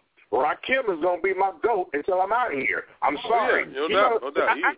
I gotta have an educator, teacher, somebody who can actually tell me something. Not that I didn't know it already, but somebody that's actually talking about what's really going on. If you ever want to hear a song that personifies Rakim, play it on YouTube. It's called "Waiting for the World to End." And I'm going to post it in the group tonight. Turn Alabama. No. That's my song right there, man. I'm feeling Kendrick Lamar. I'm telling you, if you ain't keeping up with Kendrick, to me, you ain't feeling in that lyrical shit. That's him and Eminem. That's about, I think, as lyrical as you can get it. Hold on, bro. See, that's what I'm talking about right there. See, now I'm gonna say this, bro. Okay, in another group, man, I said something about Kendrick Lamar because I like Kendrick Lamar. I like Kendrick, man. I like Kendrick. I wouldn't give him top five, but he's definitely in that 20. I'm talking about. No, I wouldn't give him top five. I'm talking about as far as rappers and lyricists right today. He has to be one of the tops right now today because the reason why I say, man, because a lot of dudes, man, feel like he ain't this, he ain't that, he's garbage. And the thing about Eminem, man, that's what I want to bring about Eminem, man. First of all, we already know he white. But the thing about it, the question I got, can he rap? And my answer is, hell yeah, he can rap. Damn right. Yeah. One thing about Eminem, I know some cats that don't think the best of him, man. I think he's garbage. Yo, real talk. One thing about Eminem for sure is that this nigga know his history better than half the black dudes in hip hop today. This nigga know his history. Trust me. And I look back on his battles. The dude was whack. Like he had it. He was there, but he did not know how to use it yet. What you hearing today? He's no near where he was back then. Niggas don't do their homework. A nigga will comment first before they actually listen. That's the whole problem with the internet today. People will actually comment before they actually listen. Sometimes the first nigga will comment here and say, fuck it, whatever. And you'll be like, did you listen to it? That's all you guys tell him. I did that to a dude today, and he didn't say nothing back. I'm like, did you just comment or did you listen to it? It's nothing to say because it's like that's what they do. So look, I want to tell y'all my Kendrick story real quick. I got a dude that I fuck with real tough out here. His name is Primetime. And he's going to be blowing up really soon. Like, he's going out to Paramount recording and stuff like that. Like, it's a really big deal. They're really trying to push this cat. And so me and him get together, and we talk like brothers like we're supposed to do. And he saw no problem with Macklemore getting the hip hop award over Kendrick, and the reason that he stated was because it was a better album as far as the songs and the hits that he was getting off of it and stuff like that. My argument is that Kendrick put together a better hip-hop album. Now, what that means is that this dude Kendrick put together an album that you can play from front to back. You listen to the album. You feel what I'm saying? Hold on. I got a call I got to squeeze in because we got 3 minutes. By the way, don't hang up. We'll have extended time after the show is over to continue to kick it. 206, go ahead. What's going on? Hey, everybody's right there in the gale. You got everybody skin in your teeth, my man, with 2.5 minutes to spare. But stay on the line because, like I said, after the show cuts off the people being able to call in, we'll have some extended time to continue to kick this flavor. Go ahead, whoever that was, Roy, go finish that up. That was pretty much the rest of that story about Kendrick, is that Kendrick put together a better album, you know what I'm saying? And you can even go like hit for hit, you know what I'm saying, with Macklemore's album versus Kendrick's album. All of them had singles off of the motherfucker too, where the messed up part was, and it is that Macklemore got more of a fan base because he was playing off of the hot topic of gays and shit like that. But if it wasn't controversial for Macklemore's music, there is absolutely no way that Kendrick shouldn't have got that, because from front to back, that album tells a story, and we haven't got that in a while. A complete project. You feel me? It is Alabama Jenkins. I think both those albums suck dick. It was the CDE Black Hippie album was the fucking Kendrick album. That brought them fools out. Fuck all that singing and white outfits, Dr. Dre, bullshit. It was the TDE album that popped off. To be honest with you, fam, Dr. Dre ain't produced not one track on Kendrick Lamar album. I actually took time to listen to it because I wasn't jumping on his bandwagon so quick. For me, it takes a hell of a minute for me to like you. Then I got to listen. It's not just one song like, oh, you hot. I got to listen to about 8 tracks from you to make sure you good, because it's all about consistency of your lyrics and to make sure you legit with your lyrics. Because if you could just spit 2 songs and your rest could be garbage. And that's why a lot of niggas' albums be garbage now, because you probably have 2 tracks that's hot out of that whole 14, 16. It used to be 12 joints on albums. And you get all in because you make sure you're going to get a good music. Should have got it over. You know what the problem is? No, hell no, he shouldn't got it. That's what blind white people be voting for that shit. They don't know hip-hop. They just know names on that shit. So once they know names, that's what they pick. They know money. They know money. The problem with hip-hop is the record companies control what you put on your records if you're under a label. That's why so many of these artists are doing bootleg and all these other tapes, because the record companies can't dictate what they do. That's why these little mixtapes, more than ever. Even Lil Wayne does. Okay, fellas, we're in the overtime period, so the show's not going to cut off. It's going to continue to run. Whoever was trying to call in, they're going to be able to call in. They're just going to listen. Y'all go ahead and roll with that flavor. Yeah. Keep going. No, I'm just saying that hip hop right now is so diluted because it's to me, Macklemore, even though he's from Seattle, I still don't think he's better than Kendrick Lamar. There's no way that Macklemore should have got that. Just because I think because he did something about homosexuality, that's why he did it. I'm saying. Hold on a second. I don't want to take anything away from. Yo. Rappers in Seattle? I said it. Yeah. Macklemore, yeah, he's from Seattle. As a matter of fact, Black Great Macklemore, man, when 84 Fly, when we was doing our stuff, man, we ran across Macklemore a few times, and I seen him before he blew up. And as you look on it, if you ever go to YouTube, man, him and 84, they did a song together called Gold. Yeah. Gold. It's on iTunes now. It's on iTunes. But that's why 84's waiting for his shine, man, but he never looked back, so. But I'll tell you another thing. If you look at Macklemore's video, he did a video on top of a place called Dick's Restaurant. About 20-something years before that, Sir Mix-a-Lot tried to get Dick to do the same thing. When he did his Posse on Broadway, Dick wouldn't even let him do that shit. Oh, you lying. Yeah, that's real. I'm telling the truth. I'm telling the truth. That's real talk. Yeah, what ends up happening is the owner of Dick's, his grandson said, you need to let Macklemore perform at Dick's. And this fool was on top of Dick's roof performing. But and that's what Mix-a-Lot made more money than Macklemore could ever make. Couldn't even do that shit. Yeah, that's when Mix-a-Lot had the song, and that burger joint is on Broadway. And that's when Mix-a-Lot had the song called Posse on Broadway. Yep. He want to do a video down there. Yep. He should have had him up on there with his ass, at least to share the love, because he shouts his Mix out on the album. He should have had him in the motherfucking video. Well, but Dix don't do that, man. I'm gonna tell you, man, Dix is so fucking racist. When we used to kick it up there, I used to be in high school and kick it up there. They used to have police up there every time we went up there just to get a hamburger. They wouldn't let us do shit. Now, white people they can have grunge motherfuckers, all kind of motherfuckers. There ain't no cops up in that motherfucker no more. Yeah, that Dix out Lake City way. I used to live out there. Yeah, and I went to high school out there. Nathan Hayes. Yeah, and let me ask y'all a question. Out there. Are y'all familiar with Jake One? Yep. Who? Jake One. I heard him. I heard him. Okay, check this out. I'm gonna give y'all a little rundown who Jake One is. Okay, Jake One, man.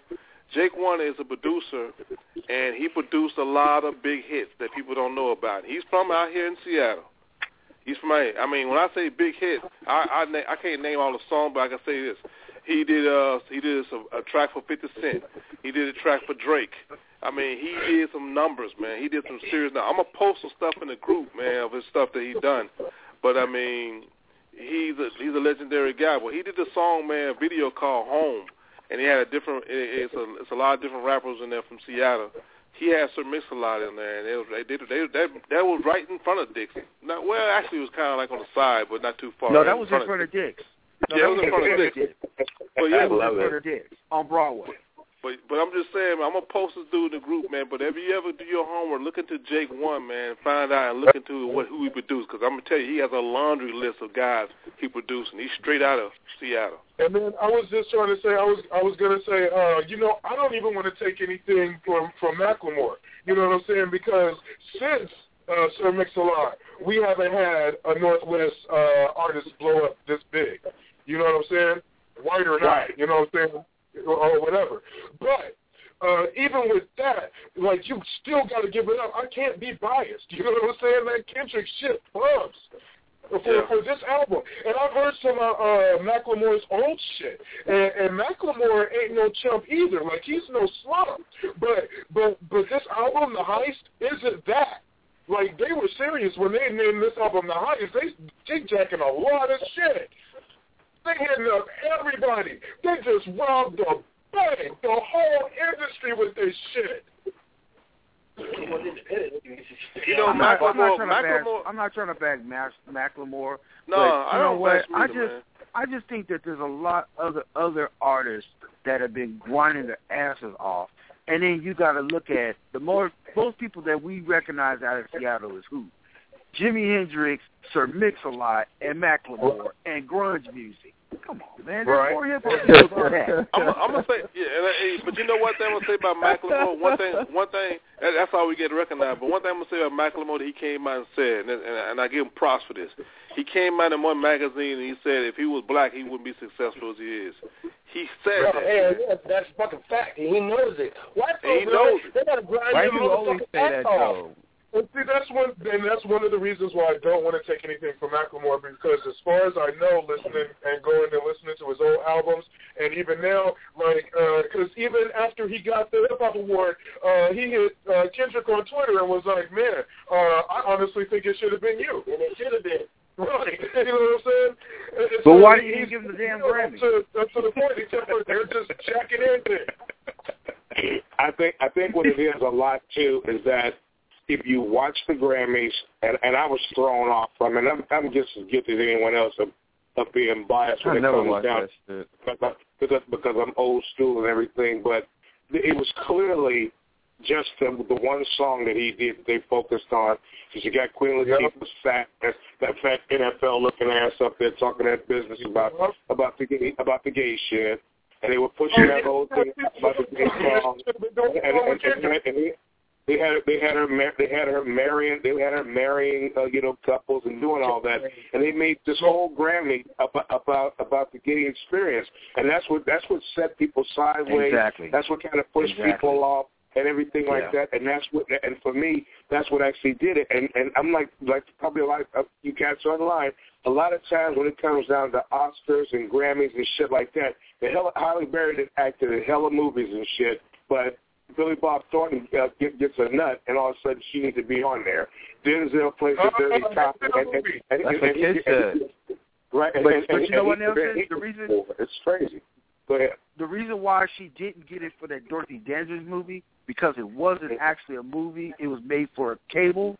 If Dorothy Dandridge, that movie she came out with, would have been an actual movie, she would have got an Academy Award for that. And the same thing with Denzel. Denzel had to be a fucking crooked-ass cop to get his Academy Award. I say this. Either or, Macklemore busted his nut too early. 1 million fucking hits in a week or some shit like that. You watch his next album come out, and it's going to be 19-year-old white chicks buying that shit. He busted his nut way too hard. He came out way too hard, and he ain't going to be able to pop that shit more. He jumped the shark, niggas out, that's it. No. Have you been listening to some of the new shit that's coming out? There's a song with him and Pusha T called Nostalgia. Has anybody heard this song? No, I ain't heard it. I don't even know. I will tell you that right now. This song Nostalgia is off the hook. Kendrick is going to be around for a while. This boy is not giving up. He's a good guy. He's on Arsenio Hall talking about I said Macklemore busted his nut too soon. Way too hard. That many iTunes hits. I told you, he'll make a second album. He'll be like Paul Wall, but better. And that's it. He came out way too hard, too much shit, and that's it. He might not even want to, honestly. He might just make a mixtape all fucking day, make more money off that shit.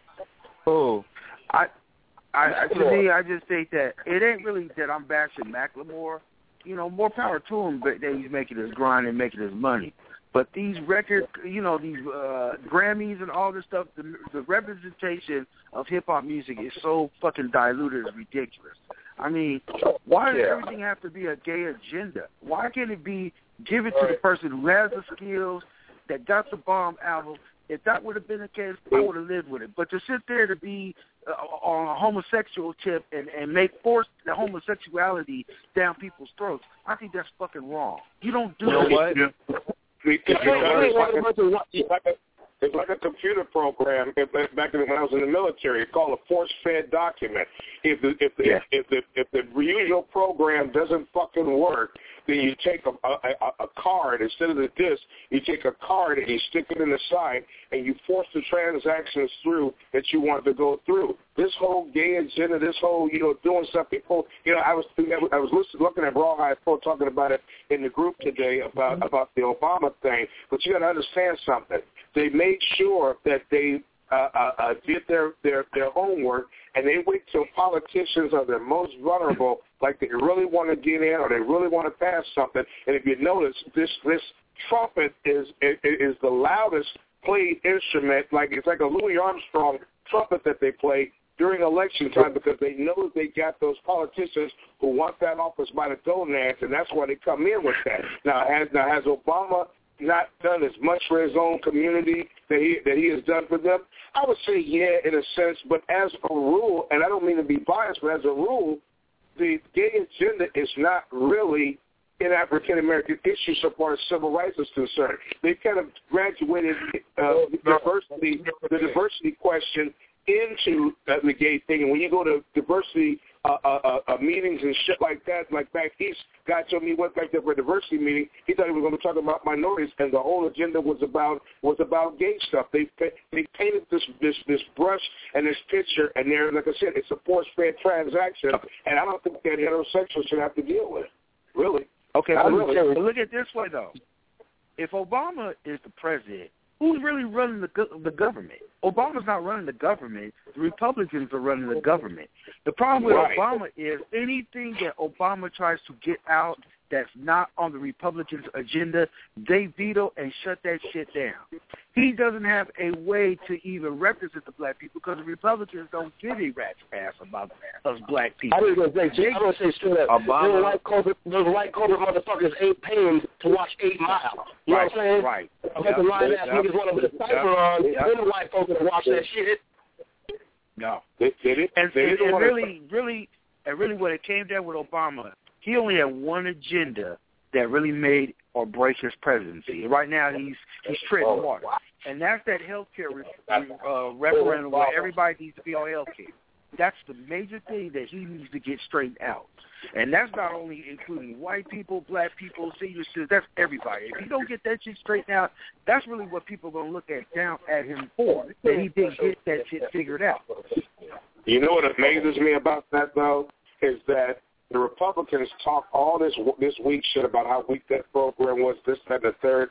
But the funniest, most hypocritical thing is the pre-existing condition portion of the health care debate.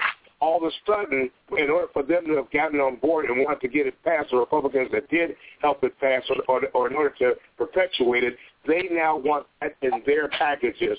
Because but guess what? They're older and they have pre-existing conditions. So while they're just like the stimulus thing, when they said the stimulus thing was a failure, yet it shows on a list Republican after Republican after Republican accepting stimulus money, and the worst case scenario, Mitch McConnell, who sits up there with that chewing tobacco in his mouth and who's the head of the House, talking that stupid shit, and he benefited from a base that was built in his state on stimulus money. So a lot of the stuff that Obama puts out there, he was smart, man. He made sure that they were traditional Republican ideas, but when you come into the office and you say, I'm cutting off your lobby money, which is their extra temp money to take care of their mistresses, their families, their houses, and the rest of the shit that's going on. And you come in and you cut that old schoolboy money out, especially when you were one of the skulls at Harvard or Yale or wherever you went to college at, and you were part of that agenda, and then you come in and you flip the script on them boys.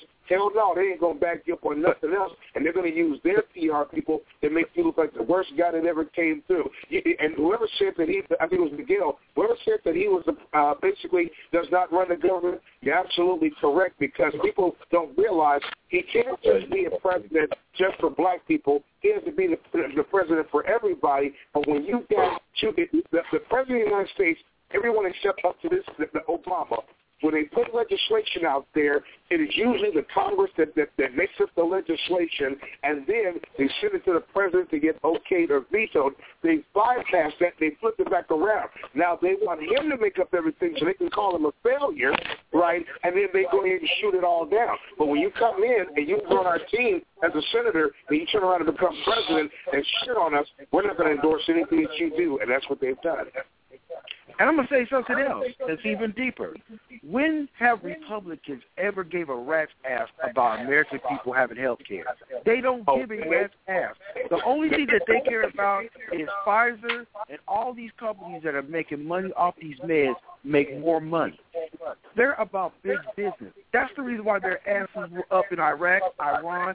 They had oil over there. They wanted to control that oil so that way they can get all the money that they can out of that damn country. That's what they do. Now, right now, the Democratic Party doesn't have anybody that can replace Obama, maybe Hillary Clinton. So now they're sitting there saying, oh, maybe we should put health care on there so we can get somebody that's going to be in office so we can't sit there and play tit for tat with Obama for the next 3 years. That's all they're going to do. They're going to sit there, Obama's going to have an agenda, they're going to shoot that shit down, and everybody's going to look at Obama like he's the idiot and he's the fool. But it's really the damn Congress that's fucking every damn thing up. Exactly. I'm tired of Republicans, man. I'm tired of Republicans, man. They kiss my ass. It's all phony, man. I think if you don't have 6 zeros behind your bank account like Snoop or one of these cats, I think you're in trouble because they're not going to allow your ass to do anything. We said it earlier that you're allowed to, as a black person, you're allowed to do everything in this country except control your own destiny. And that's for working white people too. I mean, you're able to do everything unless you're a part of the country club and you're a card-carrying member of having so much money that it just doesn't matter, you know, up, down, sideways, or regular. You're not going to be able to be a part of nothing that this agenda is all about. That's just a reality and a fact. Unless you're part of that Illuminati or whatever, that closed-knit society that do all kind of crazy-ass shit. That's the only way you can do that shit. It's a closed society. It's just how the Muslims used to just say back in the day. North know this. You got 85, you got 15, and you got 5. 85% of the people that's in this country or in this world don't know shit. 15% of them, they know shit, and, you know, they don't choose to say anything about it. Like the motherfuckers, they run the Masonic Temple. They know what's going on and ain't saying a damn thing. And the 5% is the people that really run the damn world, and they're not relinquishing any power. That's the breakdown how it goes. So really, when you sit up there and people sit there and say Obama has an approval rating, most of them motherfuckers don't know what the hell is going on. They're so damn stupid and blind, they can't even see it. They made it years ago to where a president don't have any type of power. He's a figurehead. That's all he is. That government runs everything. Even Bush, with his dumb ass, couldn't declare war unless Congress said so. He can only go so goddamn far. Mm-hmm. That's why Grand Pooper said it best. He said, Dick Diver civilized the 85er. You got to let him know the devil's conniving. That's why he said that.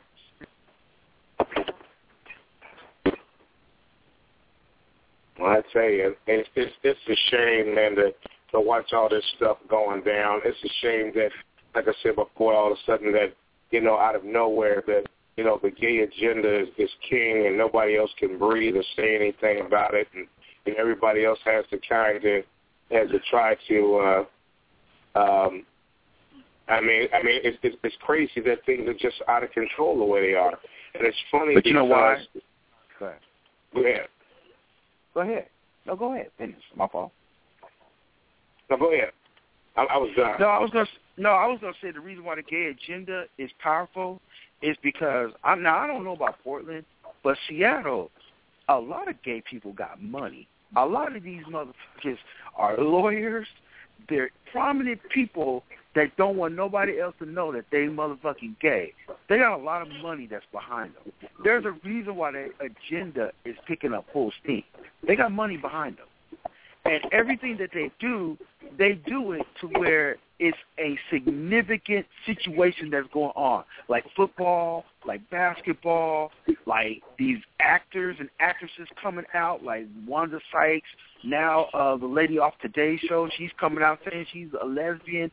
There is money behind them.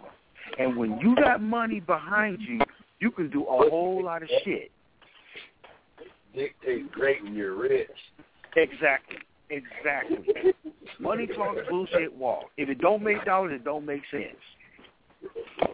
If them niggas if they were broke, they wouldn't have a platform to sit down on. But when you got prominent people saying that, oh, I'm coming out, I'm a lesbian, I'm gay. I'm waiting for Latifah to say it. They've been saying she's been gay since set it off. Oh, she got married. She got married to her chick. Yeah, she married. Yeah.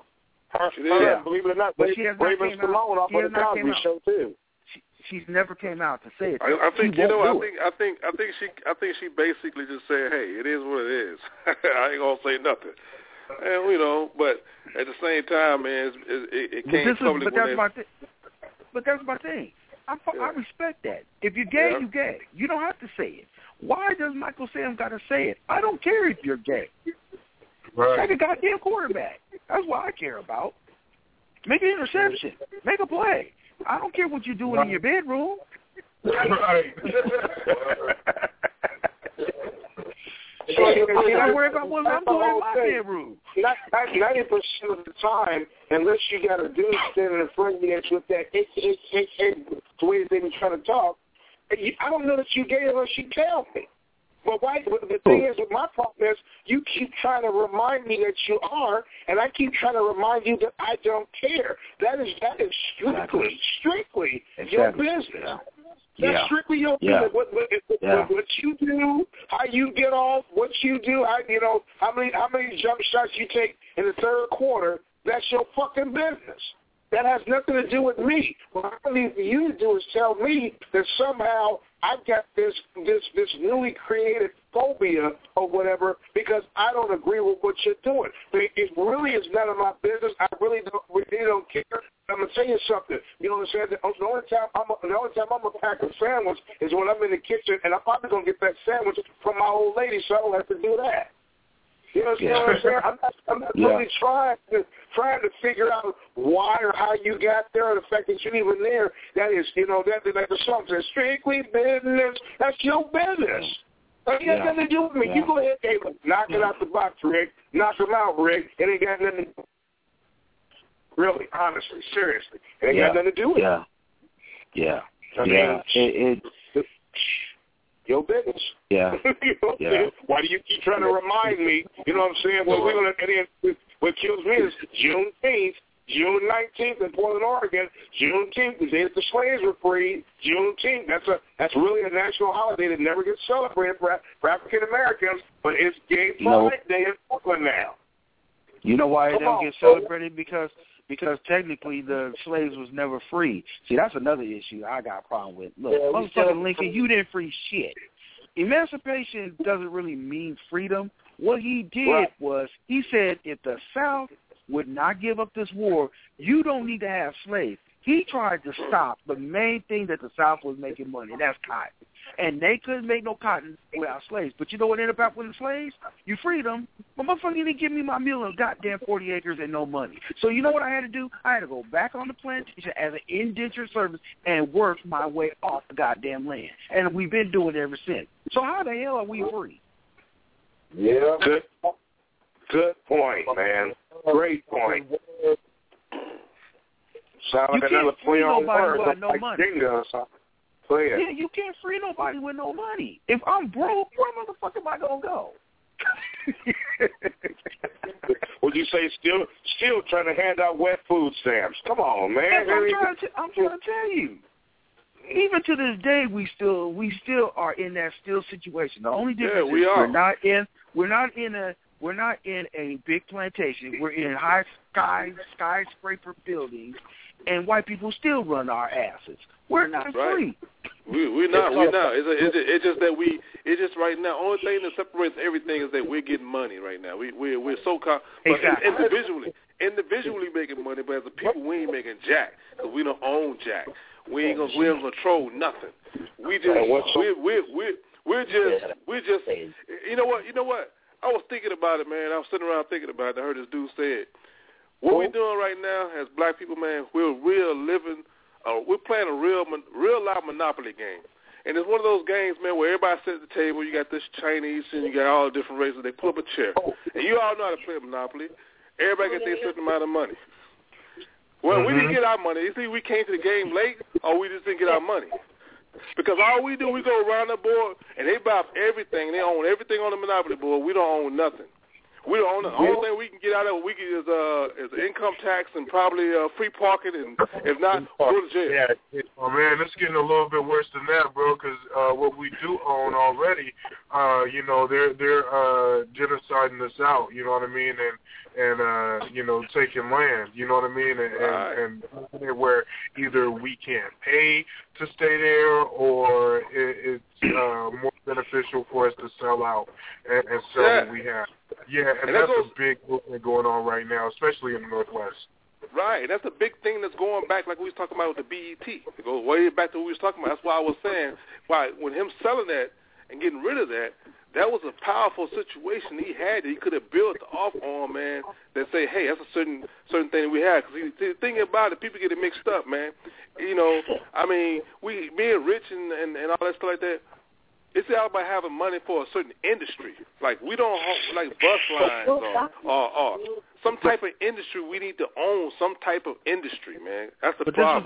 This is the problem. And this is, I don't have pretty much a problem with the NFL so much I do with the NBA. I have a problem with this. You got a 19-year-old coming into the league. He gets $1 million or whatever money that he gets. Look, this fool ain't never had $1 million in his goddamn life. How the hell are you going to give him $9 million, say you are the face of our franchise, and you need to turn our franchise around?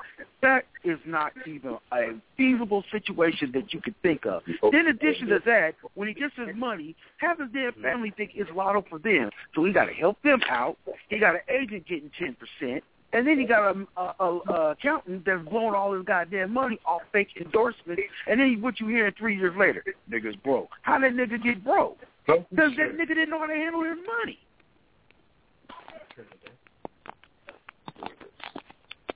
In order for black people to have businesses and business sense, you have to know how to handle money. If you can't handle money, you're never going to accomplish nothing. Because everybody's going to be sticking their hand out trying to get something. And then on top of that, you're going to get 3 or 4 baby mamas going to put you through child support, and then they're going to get more money. Eat your ass alive. Eat your ass alive. And if you even think you got potential at being all what you just mentioned, your best move would be to keep your gun in the rack. You know what I'm saying? Or wrap that motherfucker up like a Firestone tire. 7 around 2 wrapped by 1, because, you know, the Kardashian emblem, you know, it's not the bat signal no more. The Kardashian symbol is up. Them chickies going to be on you. You got to put child safety proof latches on your wallet so you make sure that you don't get screwed up, man. Because they can sit there waiting on you in the bushes. It's just like camouflage, or like a man said, it's just like sabotage. Somebody's always ready to bust. You got to have your shit together. The problem with the Kardashians is they got their own money. They lived off their damn daddy. But I'm talking about some ratchet-ass females. And I'm not talking just about black women. I'm talking about white women, too, because Tiger Woods proved a white woman will gank your ass as quick as Geico like a black woman will. They just have more pull and more backing to do that. You got to put an asterisk by that, because Earl Williams taught his son about the country club. He didn't teach him no street shit like Rule 101A. 101 and 101A. Get the prenup. 101A. Don't tear up the fucking prenup. If they divorced within 5 years, she was only supposed to get $10 million, and it was ironclad. She couldn't get around that. He set up that sentimental, but you can't. If you got a heartless bitch, but like I said before, we get these chicks, man. A lot of us, we don't check none of their credentials. We get the car like as is, no warranty. We get no warranty on the car. This chick was a housekeeper, and she got half of your $1 billion because you're running around here on bullshit and bubblegum, and your father didn't teach you nothing. All he taught you about was the country club. But you know what, though? Michael Jordan didn't teach him shit either, because Michael Jordan's dumbass did the same goddamn thing. Oh, man, yeah. My wife just laughed at that, man. I'm telling you, come on, dog. Then you're born in 63. I'm born 2 months behind you, and you got your head up your ass having twins at 50. Come on, dog. Come on, man. It's not even that. It's the problem is when they make this kind of money, they have like this godlike situation. They could get away with anything. That's the way Tiger Woods was thinking. That's the way Michael Jordan was thinking. Magic's black ass was thinking that way, so he got fucking AIDS. That's the problem. These athletes don't know shit. And then when they get fucked up in their shit, then they look like shit. I can't disagree with none of that, man. And come to find out, you see Magic's son running around here on some fruit-berry punch right now. You know what I'm saying? On some dumb shit. Isaiah Thomas's son too. Isaiah Thomas's son too. He on fruit-berry punch. And if you remember, the two of them used to meet each other at half court with some sugar. And I'm like, okay, now that you guys have established that bullshit and razor blades don't go together, and you both get children that's out here on some bullshit, that is said Magic Johnson was messing around with Jermaine Stewart, used to buy him gifts and shit all the time. I'm gonna tell you something. Damn. I think when Hugh Hefner was running around and had Magic Johnson hanging out with him at the Playboy Mansion, I think one of them girls gave him the fucking bug and shit, and that's how he got it. But him and Isaiah Thomas was running around there beating each other at half court, giving each other a little peck on the cheek, and then both of his sons end up on some dumb shit. So it kind of makes me wonder what kind of fathers was y'all and what was y'all doing in y'all's household that makes both of you guys come out with, hey, I'd like a nice Hawaiian punch. How did they come up with this shit? You know what? Hey, and not only Magic and Isaiah, shit, Eazy-E too, man. That motherfucker died of AIDS. He died of straight motherfucking AIDS. As a matter of fact, Magic Johnson used to say he partied with Eazy-E. But he messing with these trifling-ass females, man. You know, that's the first rule in the game. Keep your soldier in the pocket, because if you tiptoe in the wrong tulips, you get fucked up. That's what I learned. Well, see, this is what happens when you got this shit like all this, gay freedom running around here on you right now. You got all this nonsense going on, right? And then on top of it, one night out of the year, one of these same gay folks, they want to be with the other person, call themselves bisexual. They transmit and transfer. They transfer more money than gangsters in a Swiss bank account, and they transfer this shit around. And everybody getting that shit. What though? But you know what though? Let me tell you. I'm gonna tell you a real truth, man. And I just thought about this shit. 100 years ago, do you know black people really were Republicans, and now we're Democrats? If you go way back in the early 1900s, Democrats didn't even stand black people. Now we can't even stand Republicans. Mm-hmm. That's how backwards that shit is. Now, let me tell you something else. The bottom line that you learn in America, O.J. Simpson proved that shit when he had some money. Any motherfucker that gets off on a murder case, if you have money, you can trump any damn thing. This gay shit is picking up full speed because whoever's behind it is powerful. There's a lot of money behind this gay agenda. Now, not a lot of these motherfuckers is coming out saying that shit that they're gay, but there's a lot of powerful people that we look at on a day-to-day basis that's homosexual. And the thing is that they're pushing that agenda through motherfuckers that, they don't want to be tied to it, but they are pushing that shit out like that. There's a lot of money behind that shit, man. There's a reason why these motherfuckers are saying, I'm gay and shit. Nah, 20 years, man, 50 years ago, Rock Hudson didn't even say he was gay. White people couldn't even stand that shit in the 50s. Africans at one time didn't even have a word for homosexuality. Now they gay. But money talks, man. There's an agenda that's going on that's picking up steam because there's a lot of money behind that shit. And that's the reason why I'm irritated about Macklemore, because he didn't win because he had a better album. He won because of what Nelson said. There's a gay agenda, man.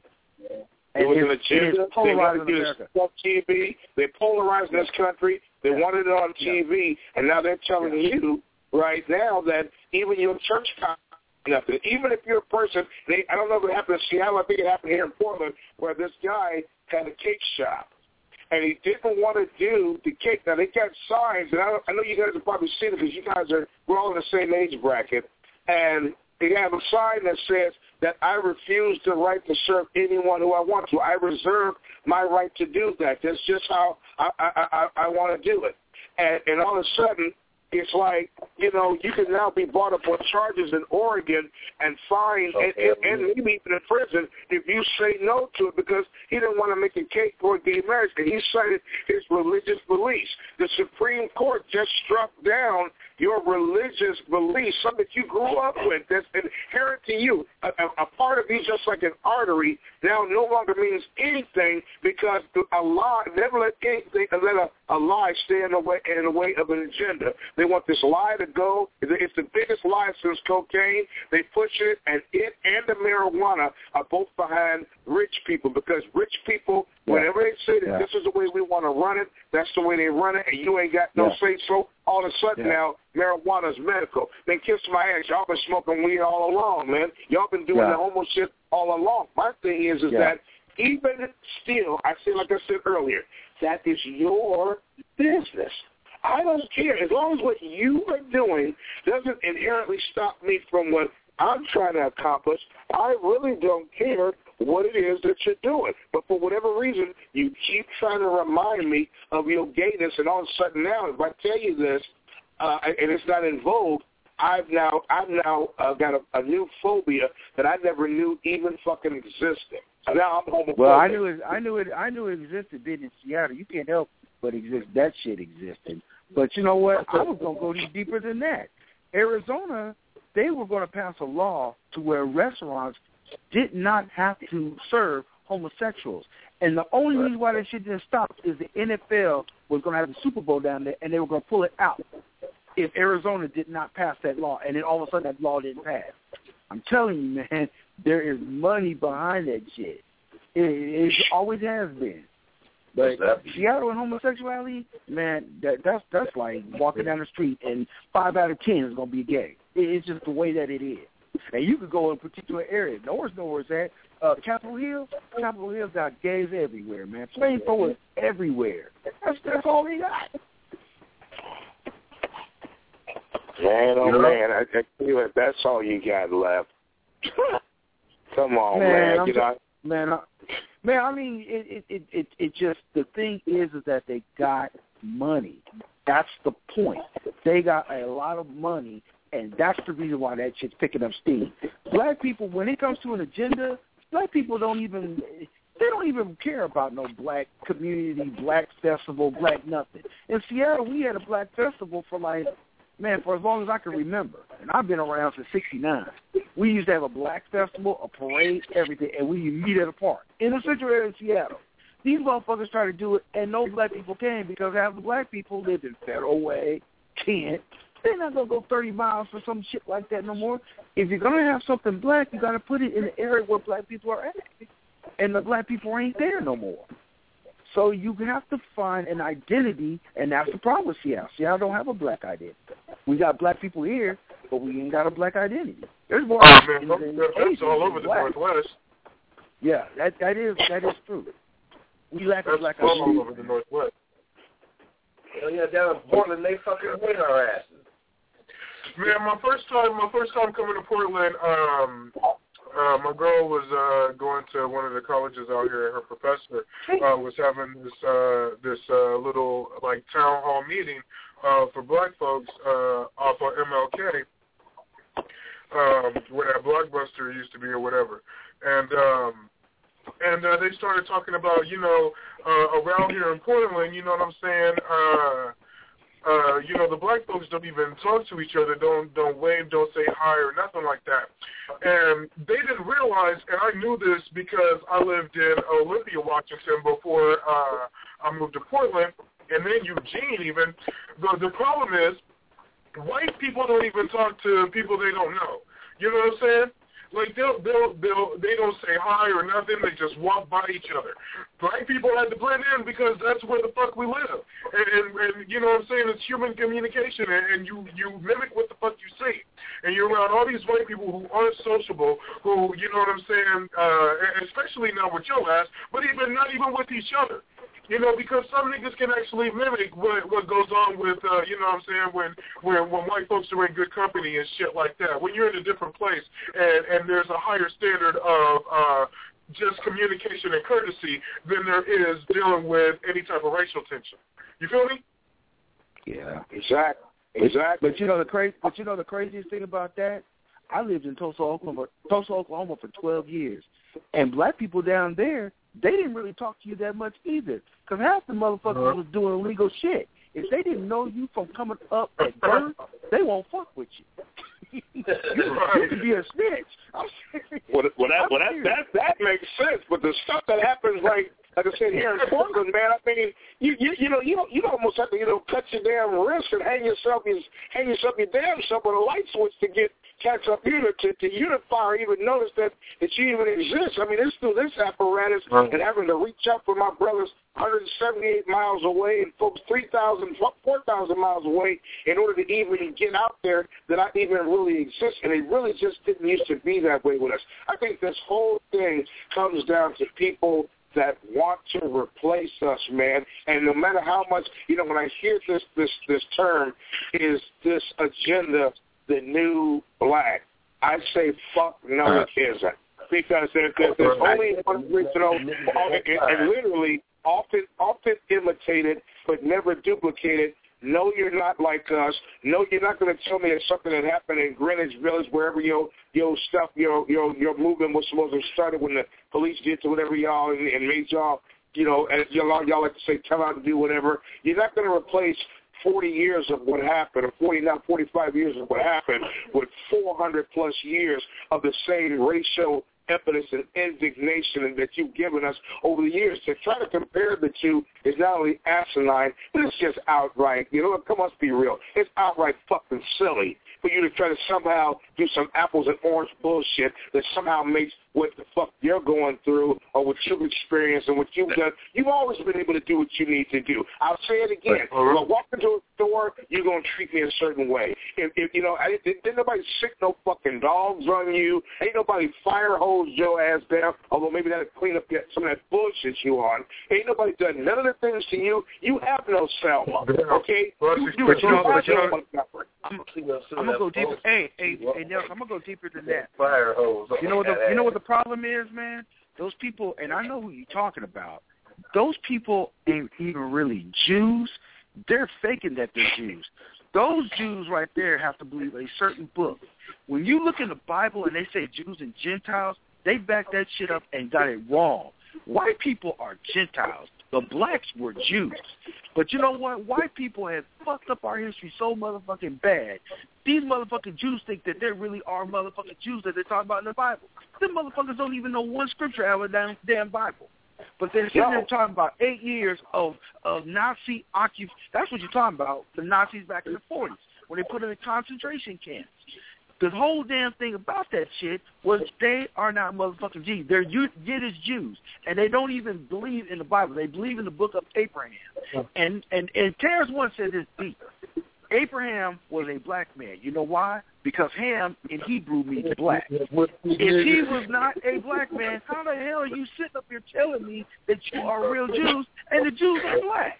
You know why, don't you? You were spending so much time trying to erase the actual history out of the Bible that you slipped up. You slipped up on the main character. You slipped up on Jesus. You slipped up on the main character.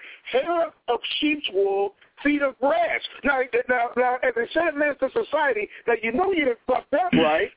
Let's say that again in your modern-day Bible right now.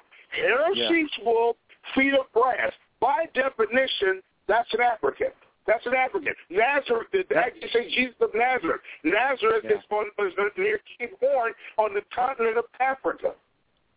So, and not only that, Bethlehem, where Jesus Christ was born at, in Hebrew, it means house of a black god. That's exactly what it meant. And see, when you look at history and they say up to 1492, they call it a dark age. Why is it a dark ages? We were running that shit. That's why they call us Morango. That's why these white people said Negro. They got this shit wrong. They so goddamn stupid. They can't even get the pronunciation right. No. We had ran Europe until 1492, until the Pope sat there and told his homie, Michelangelo, he said, what you need to do is you need to paint the Sistine Chapel, you need to paint Jesus Christ white. And that's why when I come up to a motherfucker, they said, do you believe in Christ? Well, I believe in him, but why is he white? He ain't no white with no white-ass nose. He's a black man that was on this earth. And you don't even give me the acknowledgement that that's the case. And now what do people say? It don't matter. Yes, it does matter. Because our people are suffering because we get the wrong information, and we run around here because we've been the wrong information for hundreds of years. We've been program, whatever, and then you go come into church and tell me, well, yeah, you head of the household. But three-fourths of the people in your church are single black women or single women with no man in there. What the fuck are you talking about, man? You need to get. I'm serious.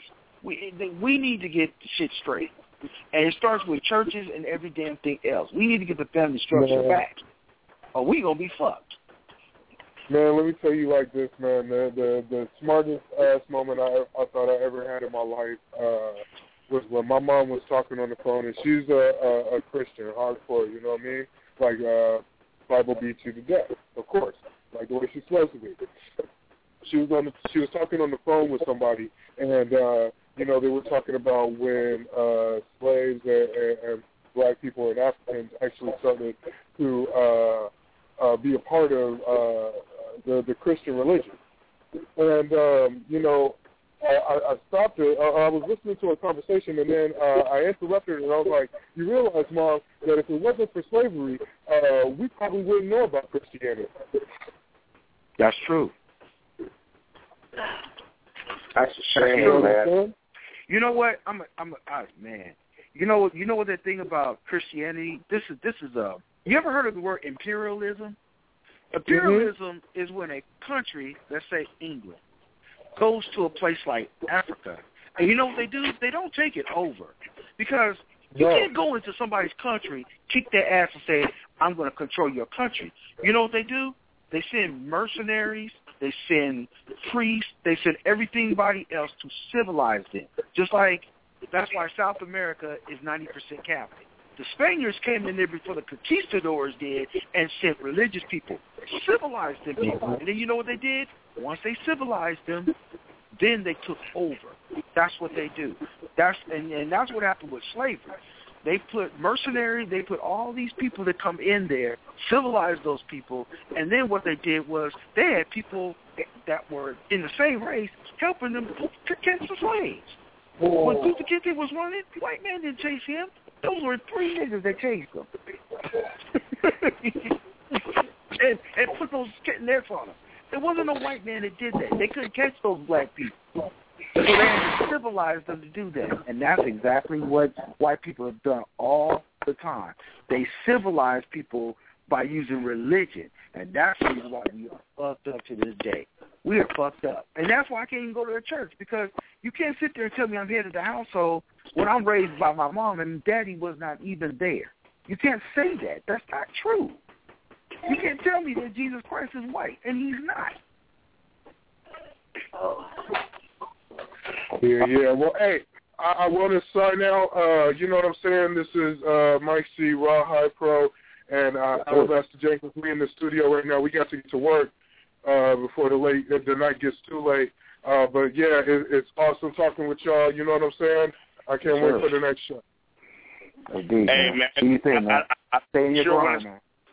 You know me, I'll pass the ball around and let you know when it is and what's going on. I'm going to go ahead and check out because the old lady has to get up early tomorrow. But, man, it's been a blessing talking to you guys, man. Always getting good information, always getting, you know what I'm saying, you know, the word as it is. And I'm going to try, I'm thinking about maybe having one tomorrow night. But if I don't have one tomorrow night, we'll definitely have one Tuesday night. And I'm going to try to shoot for the 3-hour shot because these shows get hot and heavy. You know what I'm saying? Tonight, boy, I'm telling you, this is some hot stuff we're doing. I feel blessed to be with y'all, man, and you know, so we're gonna keep this thing pushing. But y'all be blessed, man. Y'all go listen to that nostalgia. That nostalgia's off the hook. Huh? I said, go listen to that nostalgia. That nostalgia's off the hook. Oh, that's sinister. Man, that thing got so hard. Yes, sir. Hey, I hope you like that new one I just put out, that new 117 Sinister. That's the new joint. Oh, yeah, I did. Oh, we were rocking that. We were rocking that when you put it on the station. Oh, yeah. Yeah. I'm about to say something real quick. You can check me out. SoundCloud, you like Kentucky again? What up? Hey, George, you like Kentucky again? You like Kentucky now? They beat Wichita State? Uh-oh. God damn it. There go my bracket. Hey, man, I'm out of here. Y'all take it easy. Yeah. Thanks.